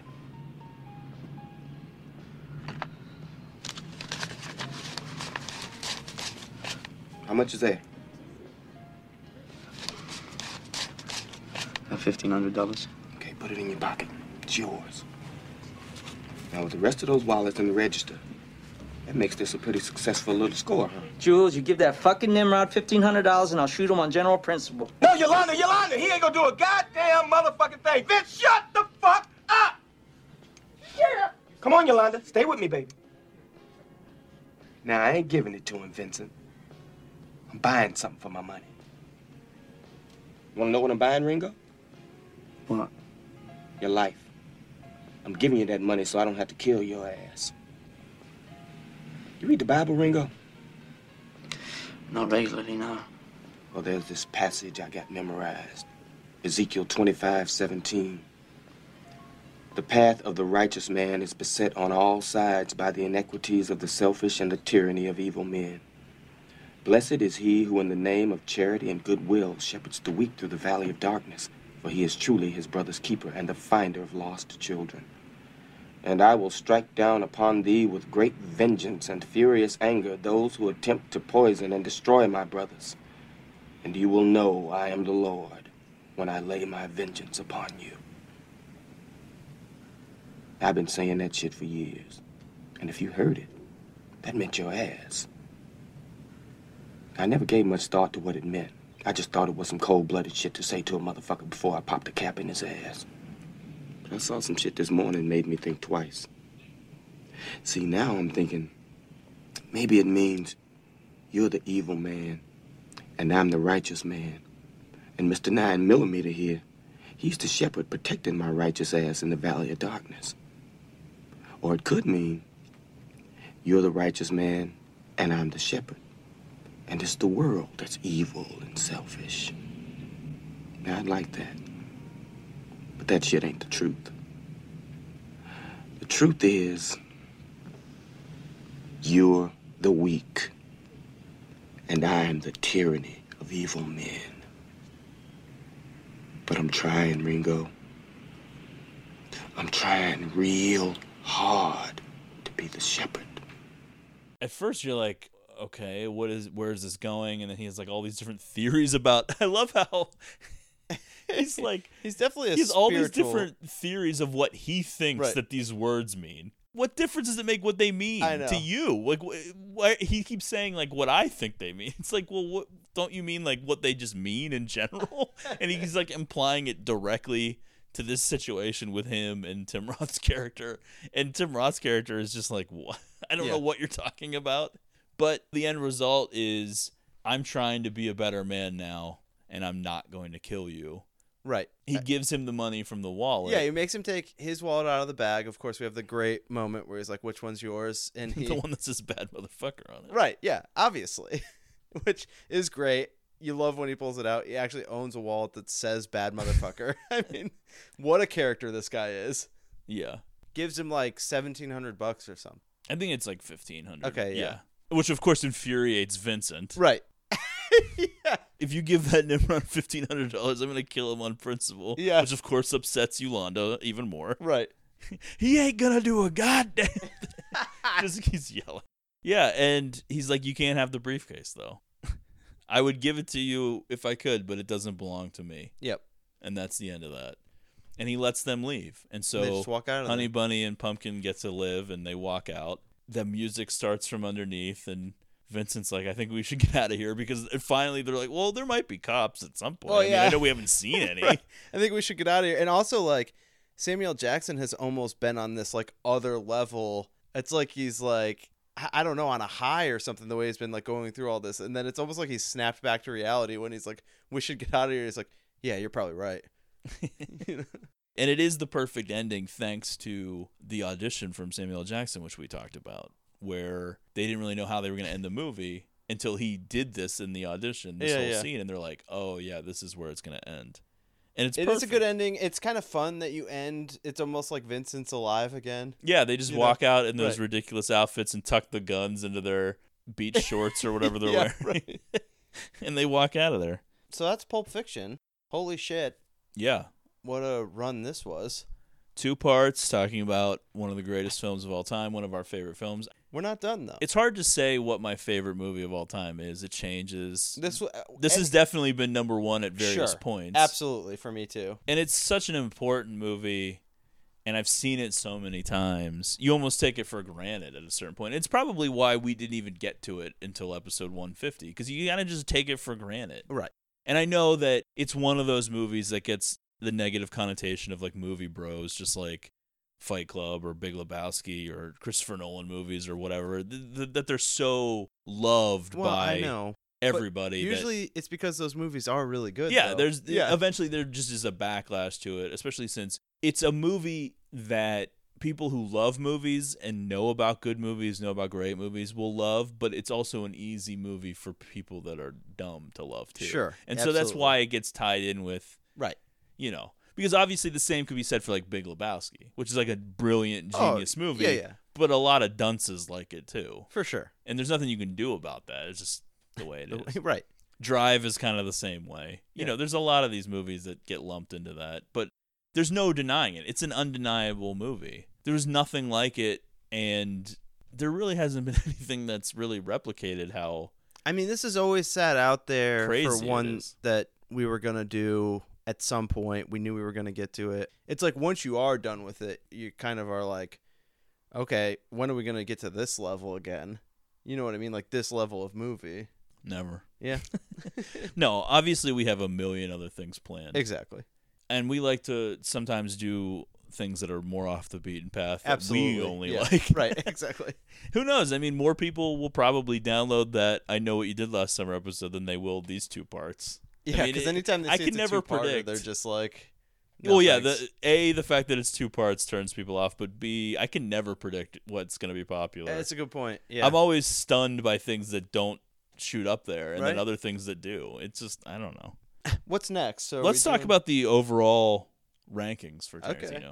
I'm going to start Okay. with number 9. We're going by his 9 films. Now, he includes Kill Bill as one. That counts as one movie in his mind. When they advertise Once Upon a Time in Hollywood and they call it the 9th film, Yeah. that's why. Because Gotcha. Kill Bill is only one. And he says that he's going to be done directing films after 10. I mean, hopefully that's not the case. I know most people out there don't want it to be, but Yeah, he I don't seems know. adamant. It's He's hard to been say. saying it for a long time, and he still says it. And he says that he'll still write things and be involved in things. And he's saying that potentially the Star Trek thing could be a loophole that doesn't count. I don't know. So if is that happening? it seems like still? it's still happening. Wow. I don't know if he's writing the script. He's doing the story, and he's going to direct it. But somebody else is doing the script, I think. But it's not counting as a. And it Quentin is Tarantino. going to be R-rated, apparently. Wow. I don't know. Who With knows the what's going to end current up happening cast with that that? they've been using? I don't know. Okay. I think they're at a point where that franchise is kind of stalled out, and so they're willing to like do something. Yeah, weird. do something crazy with Right. it and be like, okay. All right, number 9 for me is Death Proof. Okay. I like it. It's fun. All together as a part of Grindhouse, I enjoy it. I mean, it's really long, everything all together, so I don't know how often I'm going to sit there and rewatch it all. I saw Grindhouse in the theater, loved it immediately, hated that it bombed. It's really Tarantino's only failure, really. Yeah. Was that whole project. They didn't really know how to market it. It was way too long to have Right. a lot of showings. I love Death Proof, and I always feel like it's kind of underrated. You're probably right. What's your number 9? I have Hateful Eight. It's my number 9. That would be my number 8. Yeah. The Hateful Eight. I mean, I liked it. It was a fun experience in the theater to go see, obviously. I mean, it's beautifully shot. It has that cool Ennio, what is it, Morricone score. Yeah. It's very gorgeous, and you wonder why, if they were going to have all this 70mm stuff, like why not have more of it outdoors? Right. A lot of I it is know. indoors, Yeah, which yeah. is strange. It's awesome.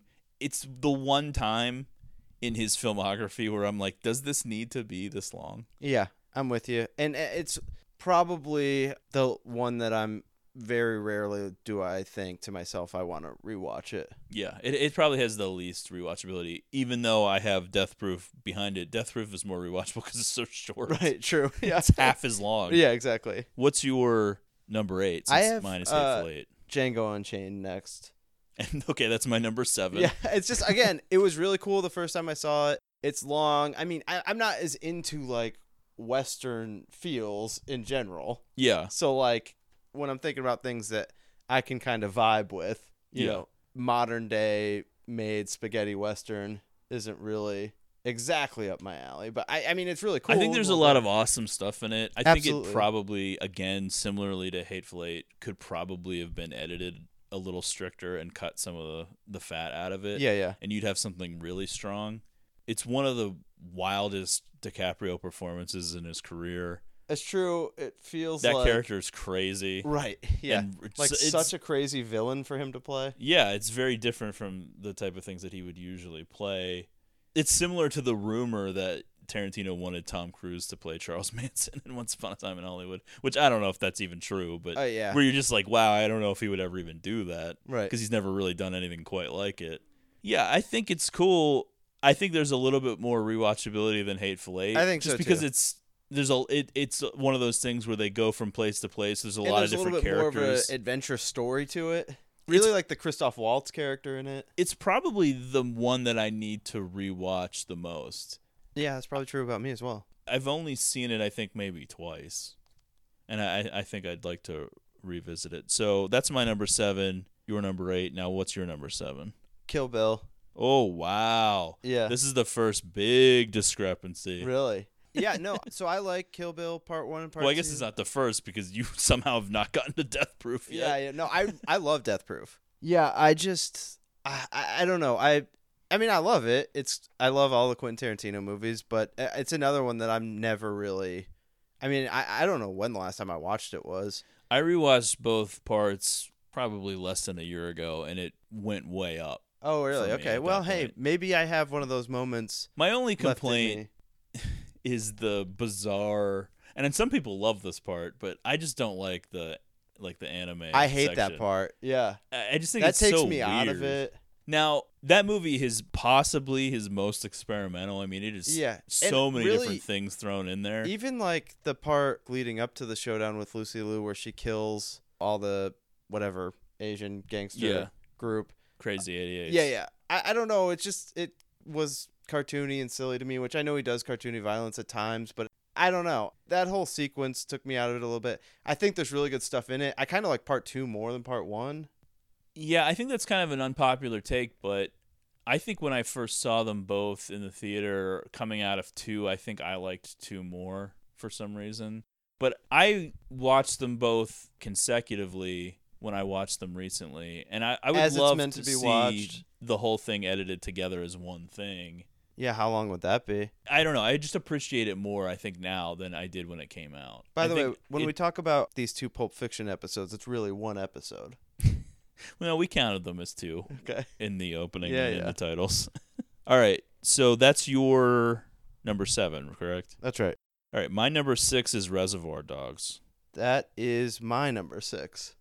Okay, so we're on the same page there. Yeah, Reservoir Dogs is a classic. That actually slid on my most recent rewatch. Not that I didn't enjoy it, but you see you see the cracks a little bit more now when you compare it to his later stuff. It's For not as sure. polished as everything else. It's cool because it's like definitely a cool indie movie.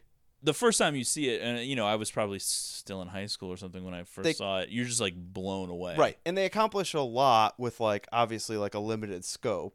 Yes. Super low budget, really fun performances from like Harvey Keitel, Steve Buscemi. Tim Roth's accent, not always strong in it, but whatever. It's not something I noticed when I was like 18. Oh, yeah. I mean, it's something I notice more now. For sure. I'm with you. And like we said, probably the best Madsen's ever been. I would say like peak Madsen performance. Right. Yeah, I mean, it's a cool movie. If we would have done this list like 6 months ago, I would have, in my head, without thinking about it, assumed that Reservoir Dogs was 3rd. Just without even thinking. It's like, for years, that's 3rd. probably for me too. Yeah, it just was a given, and now I think things have changed a lot. Yeah, I don't know. It's another one that like I hold in a high regard, but I'm at a point where I don't really feel like watching it very often. Yeah. Number 5 for me, Inglourious Bastards. Number 5 for me, finally, Death Proof. Good Lord. Things I'll say, I love it. I watched this might it again be the recently. most shocking moment of this 2-part Pulp Fiction podcast. Yeah, that I you've love Death Death Proof, 5. man. You're that guy. I guess I am, yeah. You're the one. Right.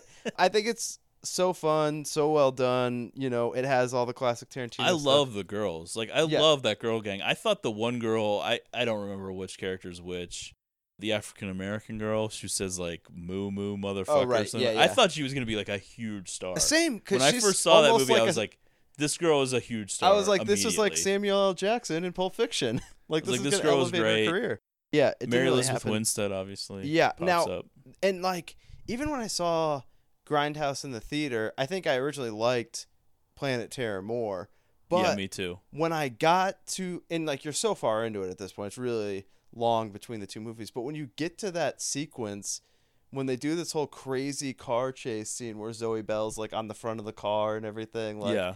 I just thought it was like so intense and really cool. It's just like a really cool sequence. But I think there's more to it that I've grown to like over the years. And like I said, I watched it again recently, and I'm in on it. I think, yeah, I probably need to rewatch that in addition to Django. I think Yeah. those are the two that I'm probably the weakest on as far as rewatches and knowledge. I mean, I do understand that probably is a controversial take, but I do. No, I mean, it's good. There's something about it that I like. So 4 for me is Kill Bill. Okay. Which you had at 7. Right. Like I said, I mean, we already talked about it pretty in depth. I would just say that it has grown in stature for me. And it might be time for me. Upon the rewatch of the whole thing together. It just feels so epic when you watch it all together. The music is incredible. I love the music. For sure. in it. I do agree with that. The music is I really can cool in remember it. sitting in the theater for part 1, and when it goes into that Nancy Sinatra song that Yes, starts, that part is people were awesome. like, because I think most people probably hadn't even heard that song before. I definitely hadn't. And I you're hadn't just like, either. what is this? This is Yeah, incredible. I definitely did not hear that. That's the Bang Bang song. Yeah. Yeah, I know. It is awesome. Right. I agree with that. It's just, I do think that it suffers from being split in two. Because I think I mean, yes, it's super long to watch both of them together. You're talking like almost 5 hours probably, but like probably like 4.5 or something. And but like when you watch it together and you follow the whole thing, you appreciate the scope. I do like it, and I really like the what's her name, Beatrix Kiddo.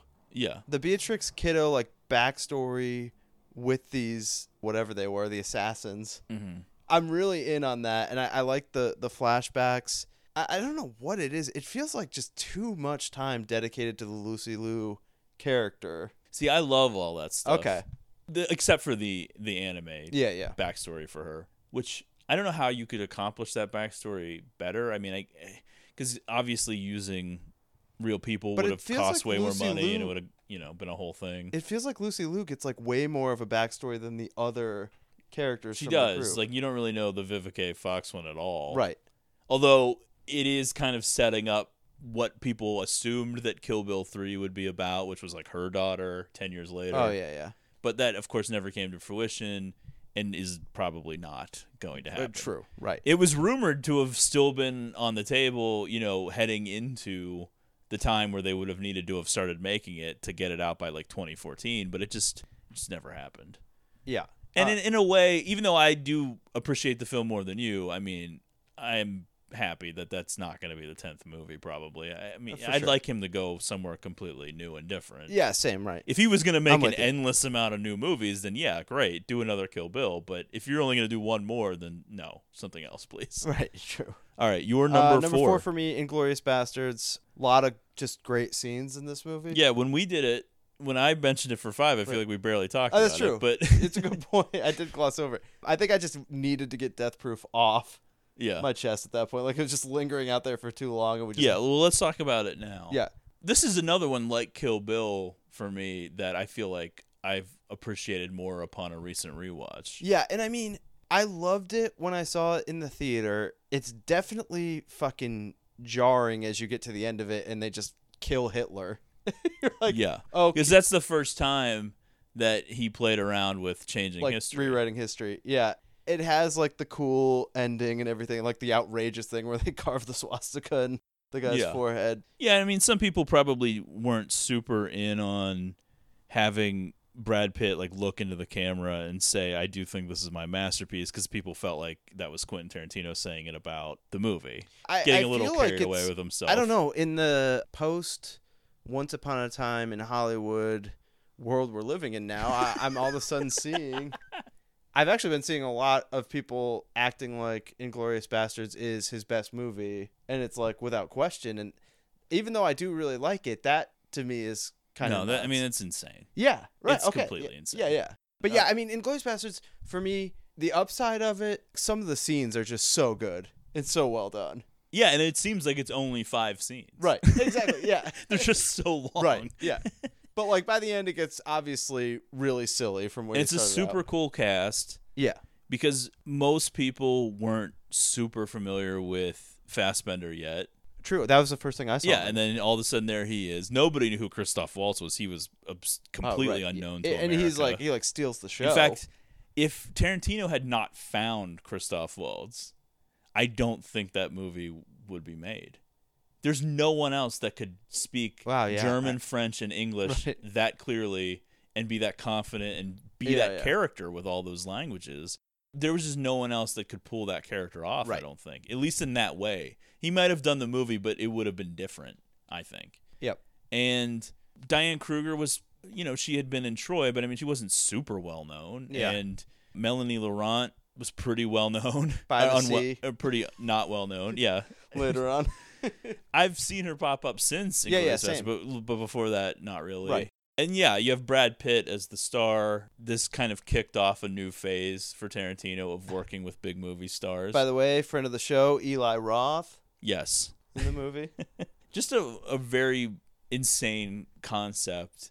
And there were people that pushed back a little bit on it. It wasn't without controversy. I mean, it's certainly a delicate subject to rewrite history when it involves something as horrible as like the Holocaust and all this stuff. Not that the movie really even gets into that very much or anything, but I think it's one of those things where I understand what people are saying, but I think if you really do your research into Tarantino and you think about what the way he thinks and the way he thinks about movies is something that started with Inglourious Basterds and was continued into Django, not really so much on display in Hateful Eight, but once again shows up in Once Upon a Time in Hollywood, and that is using what you love to destroy hate. Right.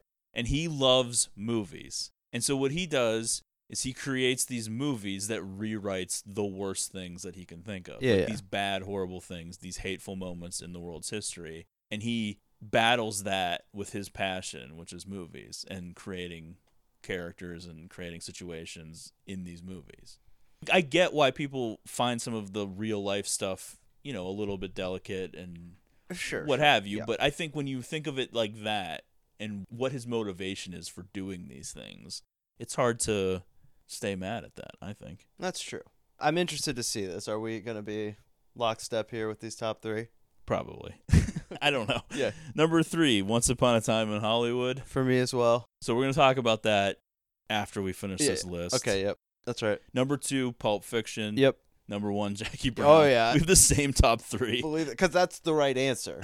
That's why. I mean, we might be getting a little bit ahead of ourselves on the Once Upon a Time in Hollywood thing. It was up my alley. I'll just say that. Yeah. I loved it, too. We'll talk about it in a second. Pulp Fiction, we just spent 2 episodes talking about. I think if you switch Pulp Fiction and Jackie Brown, I think that's acceptable. That is acceptable. I don't know. I think most people would have Pulp Fiction number 1. I think that would be the vast majority of people. That doesn't necessarily mean it's right, but I think it's certainly understandable why that would be number 1. I'm sure it's there considered are people his that masterpiece. Probably think it's a little crazy to have Jackie Brown number 1. I think it's growing though amongst film fans. Oh, good. I think there's a it deserves movement to be, yeah. Understanding. It's often cited as his most mature movie, his most adult movie, his calmest movie, right. Whatever. I don't necessarily think about that. I don't judge each movie like in terms of the growth of his career. I think of how entertaining is this. Exactly, and how much do I want to watch it? Yeah, and Jackie Brown is so rewatchable. It's such a great hang. I love all of the characters in it. If you were going to rank Quentin Tarantino characters, I would say Jackie Brown would have at least 3 in the top 10, which would be more than maybe any other movie, except Pulp Fiction might as well have 3. I don't know. I mean, De Niro in that movie is unbelievable. Pam Grier is unbelievable. Bridget Fonda's unbelievable. Oh, yeah. I think it's kind of Samuel L. Jackson's scariest, craziest character. That's true, yeah. Such a bizarre chip on his shoulder psychopath. Forster. Robert Forster's great, too. I love everything about it. I love the vibe of it, yeah. It's the closest he's ever gotten to being, like, sentimental. but not in a bad way. True. In a way that feels very cathartic and good at the end. And it's not cheesy or anything. It's a happy ending, but in a smart, fun way where you don't and almost feel a poignant way lame. too. The way it leaves with Robert Forster. What's that? It almost feels a little bit poignant too. Yeah. I mean, Oh yeah, for sure. I've definitely heard Teared people up a talking little about the bit? movie, saying that they teared up. I've never actually gotten emotional from Jackie Brown, but Yet. Yeah, I mean, not gonna there's rule it probably a out. time where it'll hit me in the right way. It's such a great movie. I mean, we talked about it a lot in We the did do an episode. episode on it, Yeah, he took this Elmer Leonard crime novel and he formed it into this celebration of blaxploitation characters and tropes and stuff, but he did it in his own unique way. It's just like everything else. He takes things and makes it his own. And I don't know. I love it. But let's talk about Once Upon a Time in Hollywood, because everybody's been waiting for our take. Obviously, we just listed our top Tarantino movies, and we both had it insanely high. Hey now, ass clowns. It's your old pal Zach from The Greatest Moments in the History of Forever. I hope everyone's enjoying our ridiculously long 2-part Pulp Fiction episode. Calm down, this isn't a commercial. Pay attention.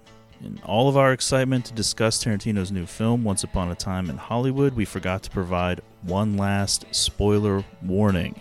So this is it. Consider yourself warned. There will be spoilers ahead, and if you don't want a single thing ruined for you, that's understandable. We'll see you next time, and thanks for listening. However, if you've already seen Once Upon a Time in Hollywood or don't care, then by all means keep listening. Thank you for your time. I think we've touched on it a little bit. I mean, seemingly a lot of controversy over the Brad Pitt character.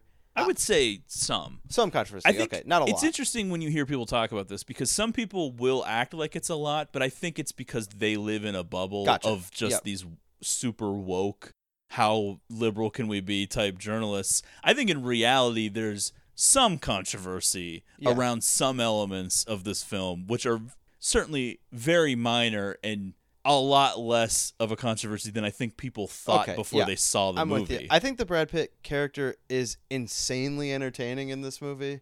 Yeah, it's awesome. I mean, yeah. And I love the Cliff and what's DiCaprio's character's name?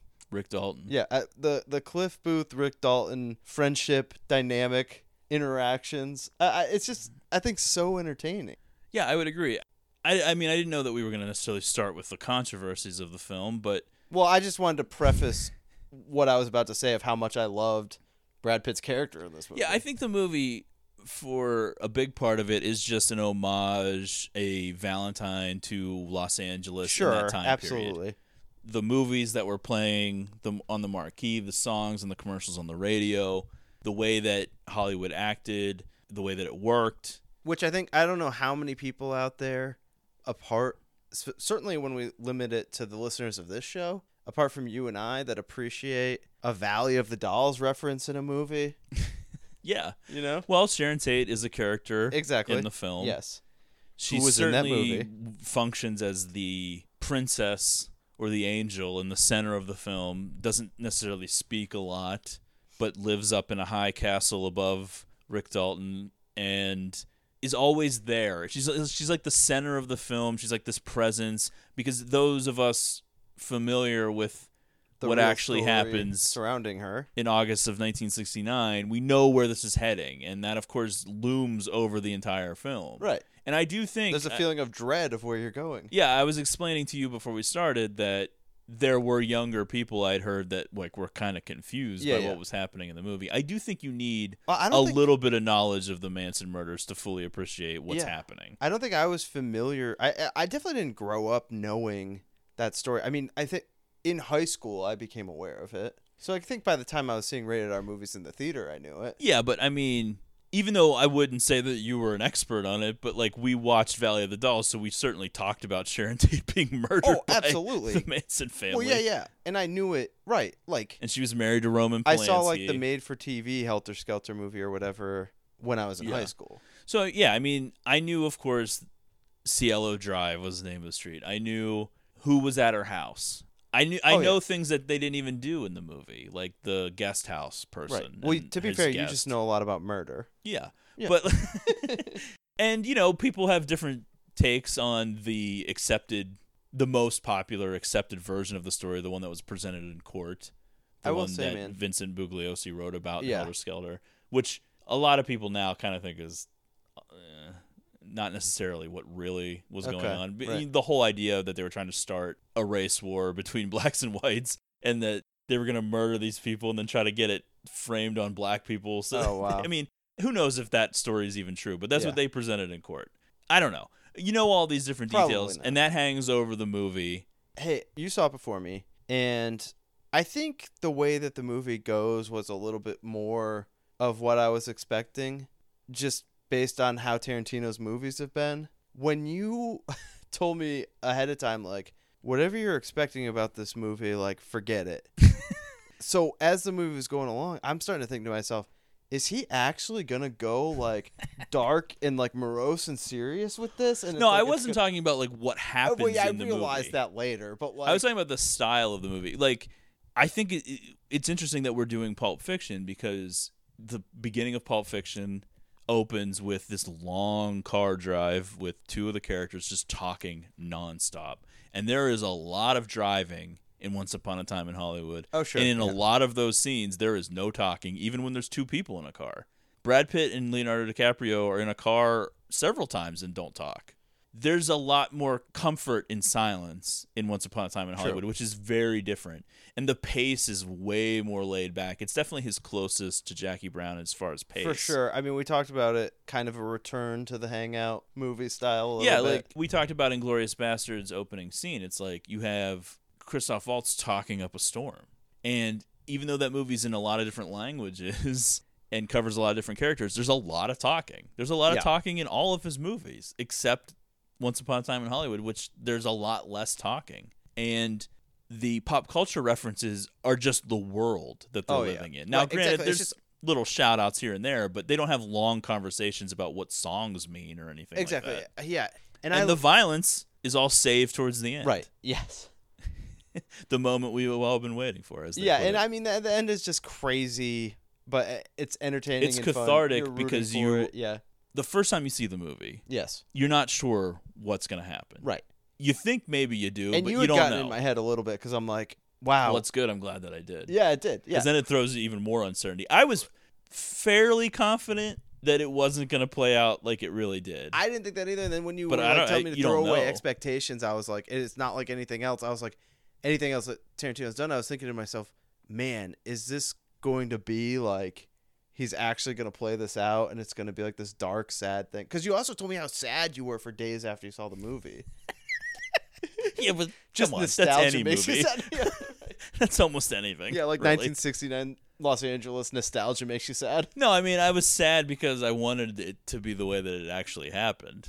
Meaning, like, in the movie, I wish what happened in the movie was what was real. Happened. Right, yes. Instead of a fantasy. That's certainly a part of it and what it was going for a little bit, I think. Okay. I guess the way to preface this would be, people have kind of commented on the fact that women don't talk a lot in this movie. They don't necessarily talk a lot in a lot of Tarantino's movies, whatever. I think the fact that there was literally an article... I did see articles about this that did, like, the statistics. It's like Moneyball. Where they were counting the lines of dialogue and stuff. Right, yeah, and, like, giving percentages to it. I mean, just insane. Ay. We all remember the graphic that came out about the percentage of dialogues in the Best Picture winners. Remember this? Okay, yes. And how they were all slanted in one direction. Right. So, in other words, this is not a Tarantino problem. Yeah. This is just a problem. And to try to pin it on him specifically is insane. It's an insane thing to do because they're so mad that they didn't get his scalp because he didn't celebrate Polanski in this movie.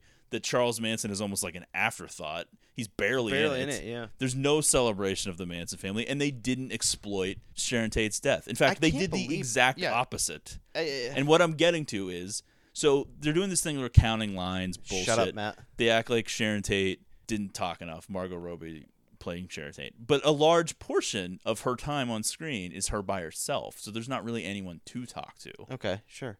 She goes to town by herself. She ends up going to that movie.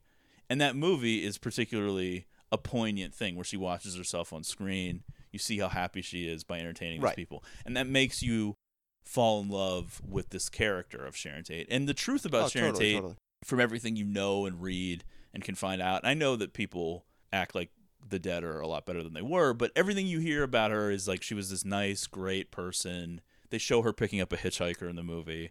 You know, all this stuff. Yeah. So they build all of that up, and you feel great about her. You're like, this is a really nice moment of her watching herself and really being happy by how people are reacting to her on the screen. She just wants to entertain these people. It makes her so happy. So then when they do that jump in time from February to August, and now she's super pregnant. Yep. And all of a sudden, you know, if you are familiar with the Manson murders, you're like, this is the day.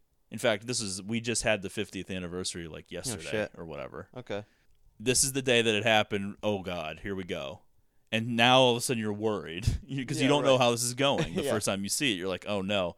And so when they show her super pregnant now after building her up as this person, which I think Tarantino did a great job of, even though she doesn't necessarily have a lot of lines of dialogue, you are thinking, oh, my God, I hope they don't kill this pregnant woman in front of me. I don't want to see that. Right. So when what happens, even though it is, as you said, like so ridiculous and over the top, you were like, oh, you're rooting for ecstatic. it. I've seen this in the theater 3 times. I love listening to the crowd react to this scene now. It's like so great. But I mean, also it's just like when DiCaprio goes and grabs that flamethrower out of the shed. Yeah, it's like Chekhov's hilarious. gun, except it's Chekhov's flamethrower. If a flamethrower is shown in the beginning, it's going to be used at the end. That's right. I mean, I know we're spoiling the fuck out of everything, but whatever. You're just like, oh my God, this is so great. Because it's not even enough that Cliff and Rick end up killing the 3 Manson family people that come into the house. It's not enough to just kill them. It has to be the most insane way ever. Yeah. It's so brutal and crazy.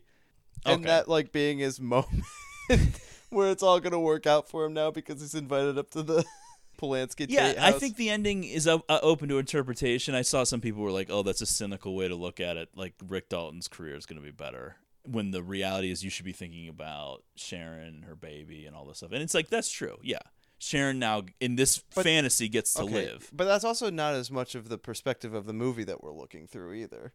It's much more of a Rick Dalton movie. Right, but I think like the whole point of why Tarantino would want to make the story and tell it this way is the fantasy of allowing I agree. Sharon Tate to live. But the idea that it's a cynical view, I more think the Rick Dalton thing is like I don't a funny agree that it's cynical. I just think it's one of the things you would see. Because as we've talked about, a lot of Rick Dalton seems to be based off of Burt Reynolds. Yeah. And Burt Reynolds was a struggling actor, and he was doing a lot of the same stuff. In fact, that episode of FBI that they have DiCaprio as Rick Dalton do is an episode that Burt Reynolds was in. Okay. And then Burt Reynolds went to Italy to make shitty spaghetti westerns. Not shitty, but like not Leone, like the B-level ones. Right.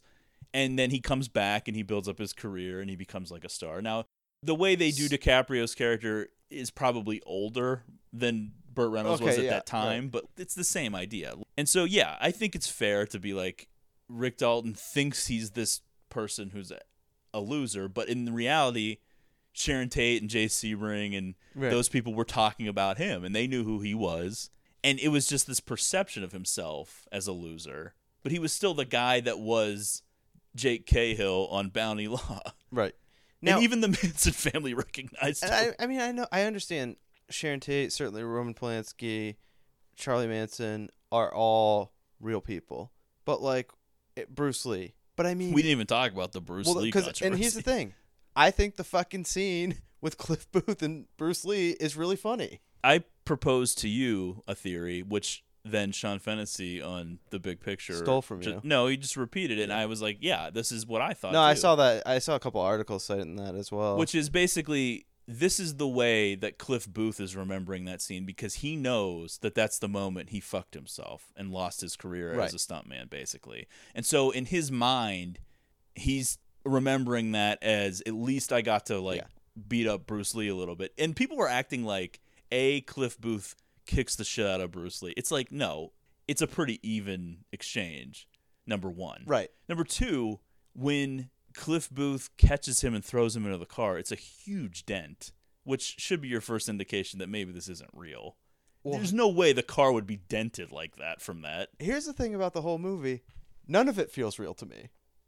Well, yeah, and this is just like, an unreliable narrator remembering something, I think. And people have taken this whole thing as like disrespectful portrayal of Bruce Lee, and I don't know what they're more hung up on, the fact that Cliff Booth holds his own in a fight or the fact that he acts like an arrogant ass, Bruce Lee. I don't know which is worse, or the fact that he kind of disparages Cassius Clay a little bit. I don't know. Forget even the perspective of who we're seeing this flashback from. Did any of these people see the end of the movie and think that we should be acting like this is from history? I know. I think that it's okay for Bruce Lee's family to be put off by it. If I think they that's ain't fine. down, yeah, that's fine. I think other people picking up that cause as if they give a shit about Bruce Lee or his family, it's the same thing that we talked about with Green Book. It's just like people pretending like they care about something. It's like, shut up. And that's the thing. I don't think these controversies have really been that big. That's true. To this point, it's just this many days in the theaters, it's made more money than Inglourious Basterds did to this point. So, I mean, it's a it's lot of the outperforming a lot of articles, his movies. You know, clickbait and trying to get the headlines out and everything. I think mostly people have liked the film. It has like a very high score on Rotten Tomatoes. I mean, not his highest, not even close, but I think that makes sense. And I do think that for certain Tarantino fans, if they watch this film and it's not what they like about Tarantino, I can see it being boring to some or not their favorite. Oh, wow. I definitely didn't feel boring out of it. No, I didn't either. But I'm saying if you like Tarantino for very specific reasons, this movie doesn't have a lot of that stuff. I guess this felt like almost. There are a lot of people that don't like Jackie Brown. And that was both of our number ones. So this almost felt to me more of a return to what I like, minus the way that the end plays out, which I did enjoy in the theaters and I had fun with it. But like that whole end sequence, that felt more to me like Kill Bill, Django Unchained, Hateful Eight. Whereas the rest of the movie did not feel like That's true, but I to me. need that ending. I have to have that ending for that movie. I agree that it was because it's about fun. Sharon Tate. If this wasn't about the Sharon Tate, Charles Manson stuff, then fine. I don't need the violence at the end. But if you're going to tell me that this is what this is about, and you're building towards this moment, and that moment's what's hanging over everything, I want that cathartic release of like, yes, let's kill these pieces of shit and let Sharon live. Oh, I'm with you on that, and it definitely certainly worked, and I enjoyed it, and I was certainly like cheering basically at the end. So I'm not really sure what the deal is. We've talked a lot about Tarantino off mic. It seems like people have always been out to get him for some reason. I don't know why, but heading into this movie, people were like bound and determined to get him. Now, it might have been because of Harvey Weinstein. It's ramped up, and it might be because of the Kill Bill story with the Uma Thurman injury or whatever. Uma Thurman, whose daughter is in this movie. Yes. I don't know what the reason is. It's just like a long history, and he's a successful white man, and this is like obviously a time where people are taking some of them down or whatever. Sure. I don't know. And his movies are ultra violent, and they use insane language, as we talked about in the Bonnie situation. So he's always at a target. I think we're in a time now, and this is like, forget like, I think we've been in this for like at least 10 years now, if not longer, where it just feels like people do hate sustained success. Yeah, and he doesn't fit, like we talked about, he doesn't go along with the program all the time, and he does his own thing. He's not worried about what people are going to think, and that just doesn't fit in with a lot of people. So heading into this movie, there was a lot of knives being sharpened. People were getting ready for, he celebrates Roman Polanski. He celebrates the Manson family, or he exploits Sharon Tate or whatever, even though after it was announced that this movie was going to happen, he went to Sharon Tate's sister. He showed her the script. He talked to her about it. She loved it. She gave it her full blessing. When the movie came out, she talked about how great it was because it felt like she got to see her sister on the screen. That's right. All this stuff. And she was just like, as long as it's not Jennifer Lawrence. He never talked to Roman Polanski. Roman was not included in the making of this movie. Polanski is really not much of a character in this. Right, but to get anything like the input about Sharon or anything, he used Sharon's sister exclusively. And I think for those of us who have seen Inglourious Basterds and even Django Unchained, we know that he likes to fix things that he thinks are bad in our history. And I think we should have known all along that it wasn't going to be the controversial thing that people were thinking. So when the movie came out, I told you that I tweeted something like this at someone. I think that people were like having to delete the think pieces they had already written, planning on one thing, and then they started reaching. And the reaching, I felt like, was getting desperate. And they really latched onto the Bruce Lee thing, which, like I said, I think it's fine that if Bruce Lee's family is not necessarily cool with it. But come on, people. I mean, really? If anybody truly thinks that Quentin Tarantino doesn't love Bruce Lee, they're fucking crazy. Well, You're even this crazy. stuff with Polanski, obviously, like, whatever happened with him, horrible. I think we can all agree on that. But it's like, you know, but we get to this thing where it's like almost like what you were talking about before of like, we shouldn't try to like censor out or erase history. It's like, this guy was still a character or a person that existed, directed movies. I mean, to include him in the movie is fine. Yeah, and they did it in a way where he doesn't really talk. I mean, he has like one or two lines that you don't even understand what he's saying, and then they even make kind of a joke at his expense a couple of times. Right. And that's it. And Charles Manson, who seems like he's going to be in it a lot more because he's in the trailer, is barely in it.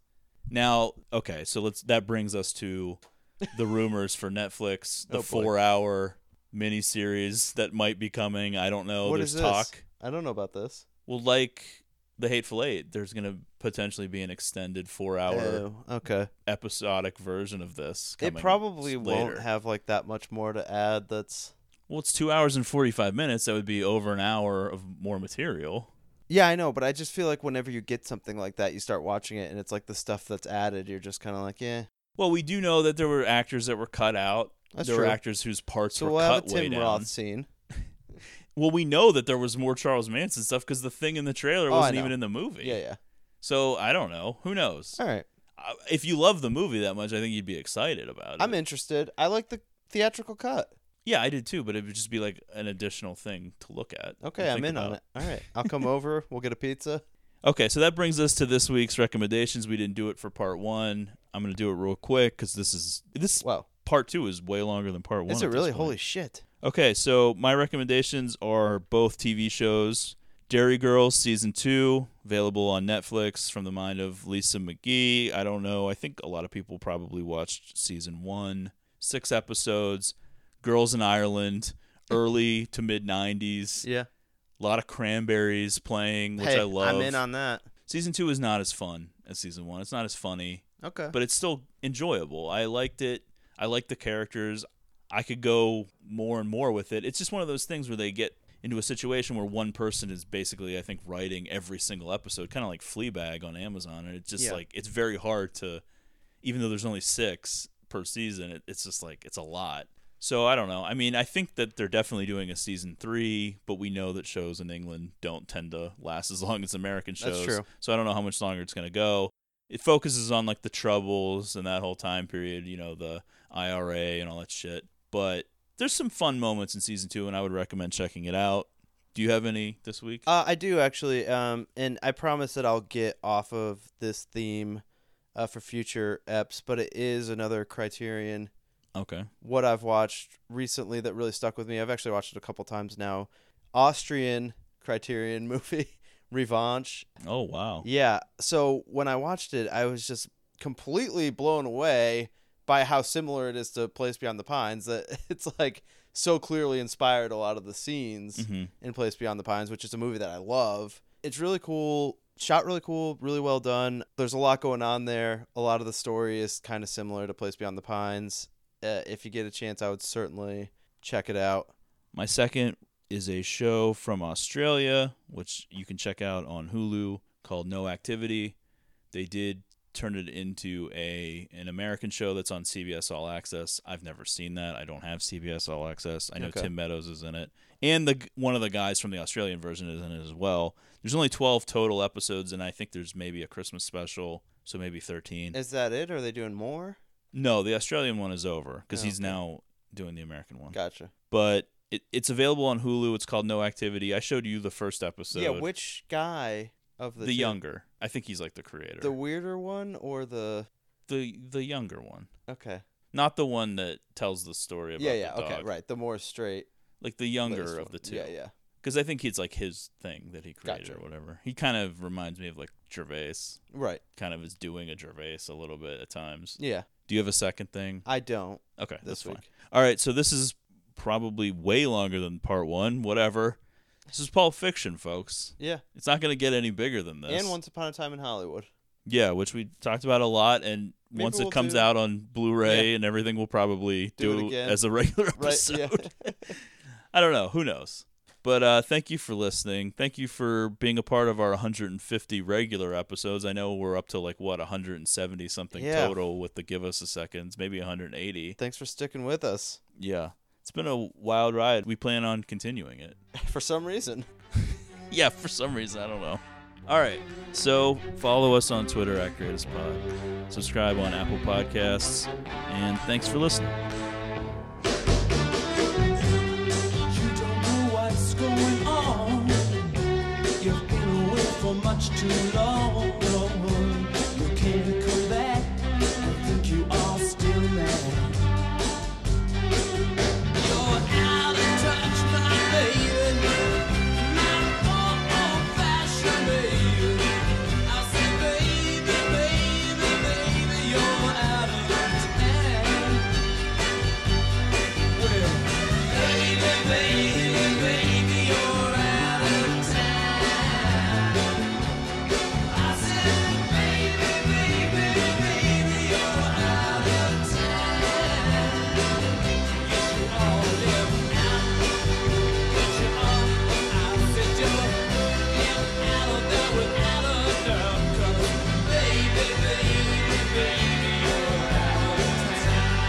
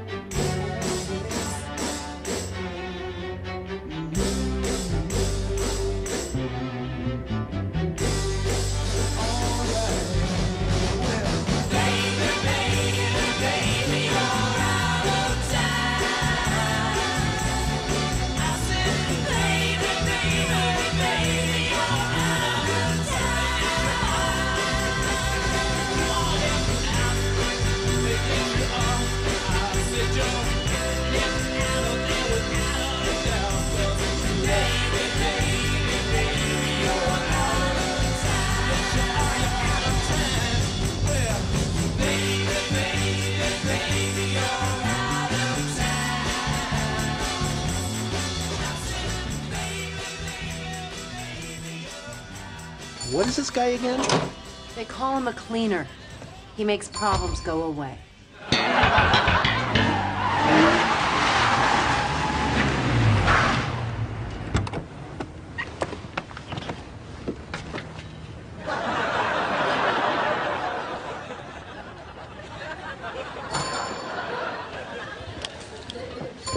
Hello, Elaine? Where'd you get the car? It's a rental. Where are they? In the back. All right. I'm going to need a clean 8-ounce glass. What is going on here? If I'm curt, then I apologize. But as I understand it, we have a situation here, and time is of the essence.